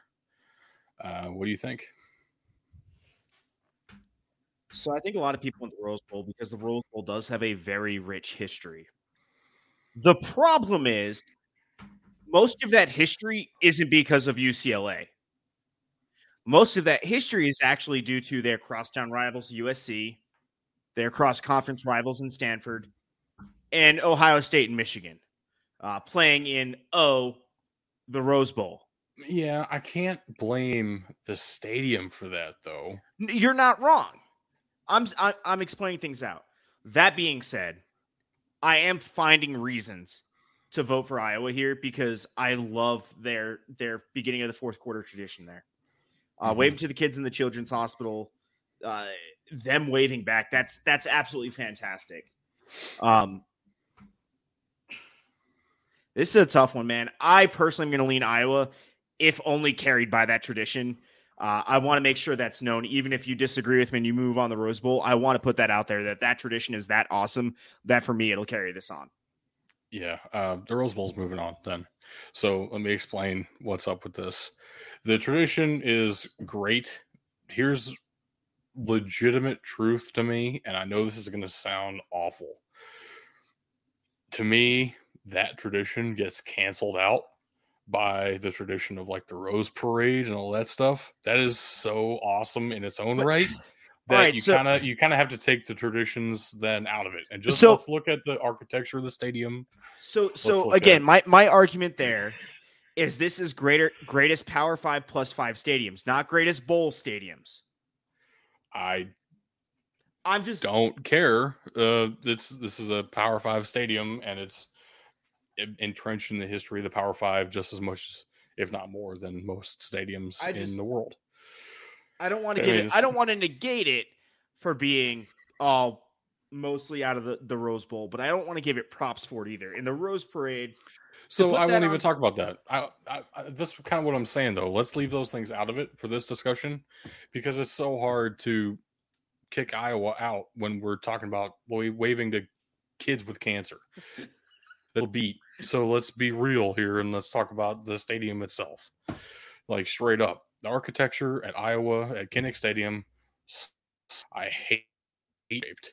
All right. Yeah, it is how it's lopsided. If you look at the top picture here for Kinnick Stadium, you can see it's kind of the end zones come up and then it's a half bowl. Yeah. But then one side is disconnected from the rest of the stands. How does that make any sense? It looks disgusting. I can't stand it. It's also very lopsided. At the very least, do what some of these other stadiums have done and have that giant press box if you want to, but add an upper deck to the other side to balance out the way your stadium looks. Yeah. That would help your stadium immensely. The exterior... But they can't do that because if they do that, then they block out the hospital. Right. So the architecture is hurt. Right. And the exterior of the stadium, come on. The Rose Bowl is iconic for that exterior architecture. Those pillars are incredible looking. You can recognize them from anywhere. That Rose Bowl sign on the front is so awesome. And Iowa here looks like a regular ass building. It doesn't even look like a college campus building. It looks like a Texas high school stadium. The Rose Bowl has to move on here. It is the better stadium. You're not wrong. I knew where this was going. I just had to put up an argument. It's not good enough. Rose Bowl's moving on. So that does it for our matchups today. And we have 4 more matchups we will need your help voting on. This week, we went with Twitter every single time. So your votes do matter. It does. Contrary to popular belief last week. So this next matchups, you will see the next 4 matchups you will see on Twitter. We have Texas A&M versus University of Louisville. That's Kyle Field versus Cardinal Stadium. And then we have the University of Minnesota versus USC, Huntington Bank Stadium versus LA Memorial Coliseum. Wow. That's going to be a tough matchup.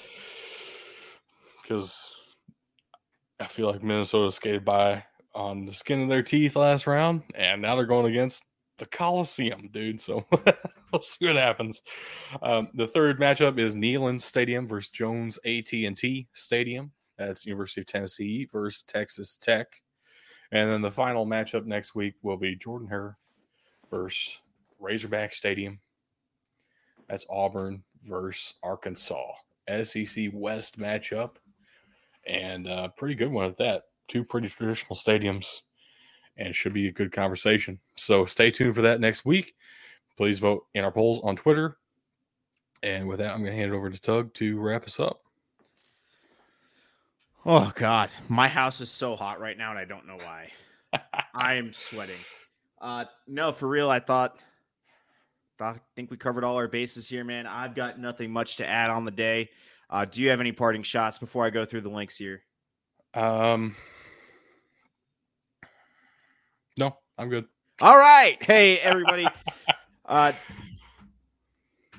We have a ton of our links. If you're watching this today with us, you've seen them scrolling across the bottom. If you are our audio listeners, I will read them off to you now, but I will also attach them in the description below. All right, we have our Patreon, patreon.com/BDTfootball, facebook.com/BDTfootball, twitter.com/BDTfootball, instagram.com/BDT_football. Got to get you somewhere. Our website, bdtfootball.com, and our email mailbox at bdtfootball.com. Hit us up anywhere. Join our polls on Twitter, on Facebook. We love getting your votes. Hell, they're even on Instagram. So just join us here. And then, hey, if you're looking for us to watch us, you got us at twitch.tv/BDTfootball. / big dudes in the trenches. No, you're right. / big dudes in the trenches. We have that one all spelled out. It's important. It is. It is. Oh, I mean, I have a terrible joke. Do you want a joke? Because I have a terrible one. Go for it. All right, man. Hey, could you imagine if every celebrity had a name like Bill Nye the Science Guy? Are you talking about Jeffrey Dahmer, the People Dahmer? Yes. Dude, I saw that today and I lost my mind. I'm been glad around for a while, but I'm glad you saw it finally, so that's good. All right, ladies and gentlemen, that's clearly all the time we have on the show today. Thanks for listening, and just remember, you can't win a game if you can't win in the trenches.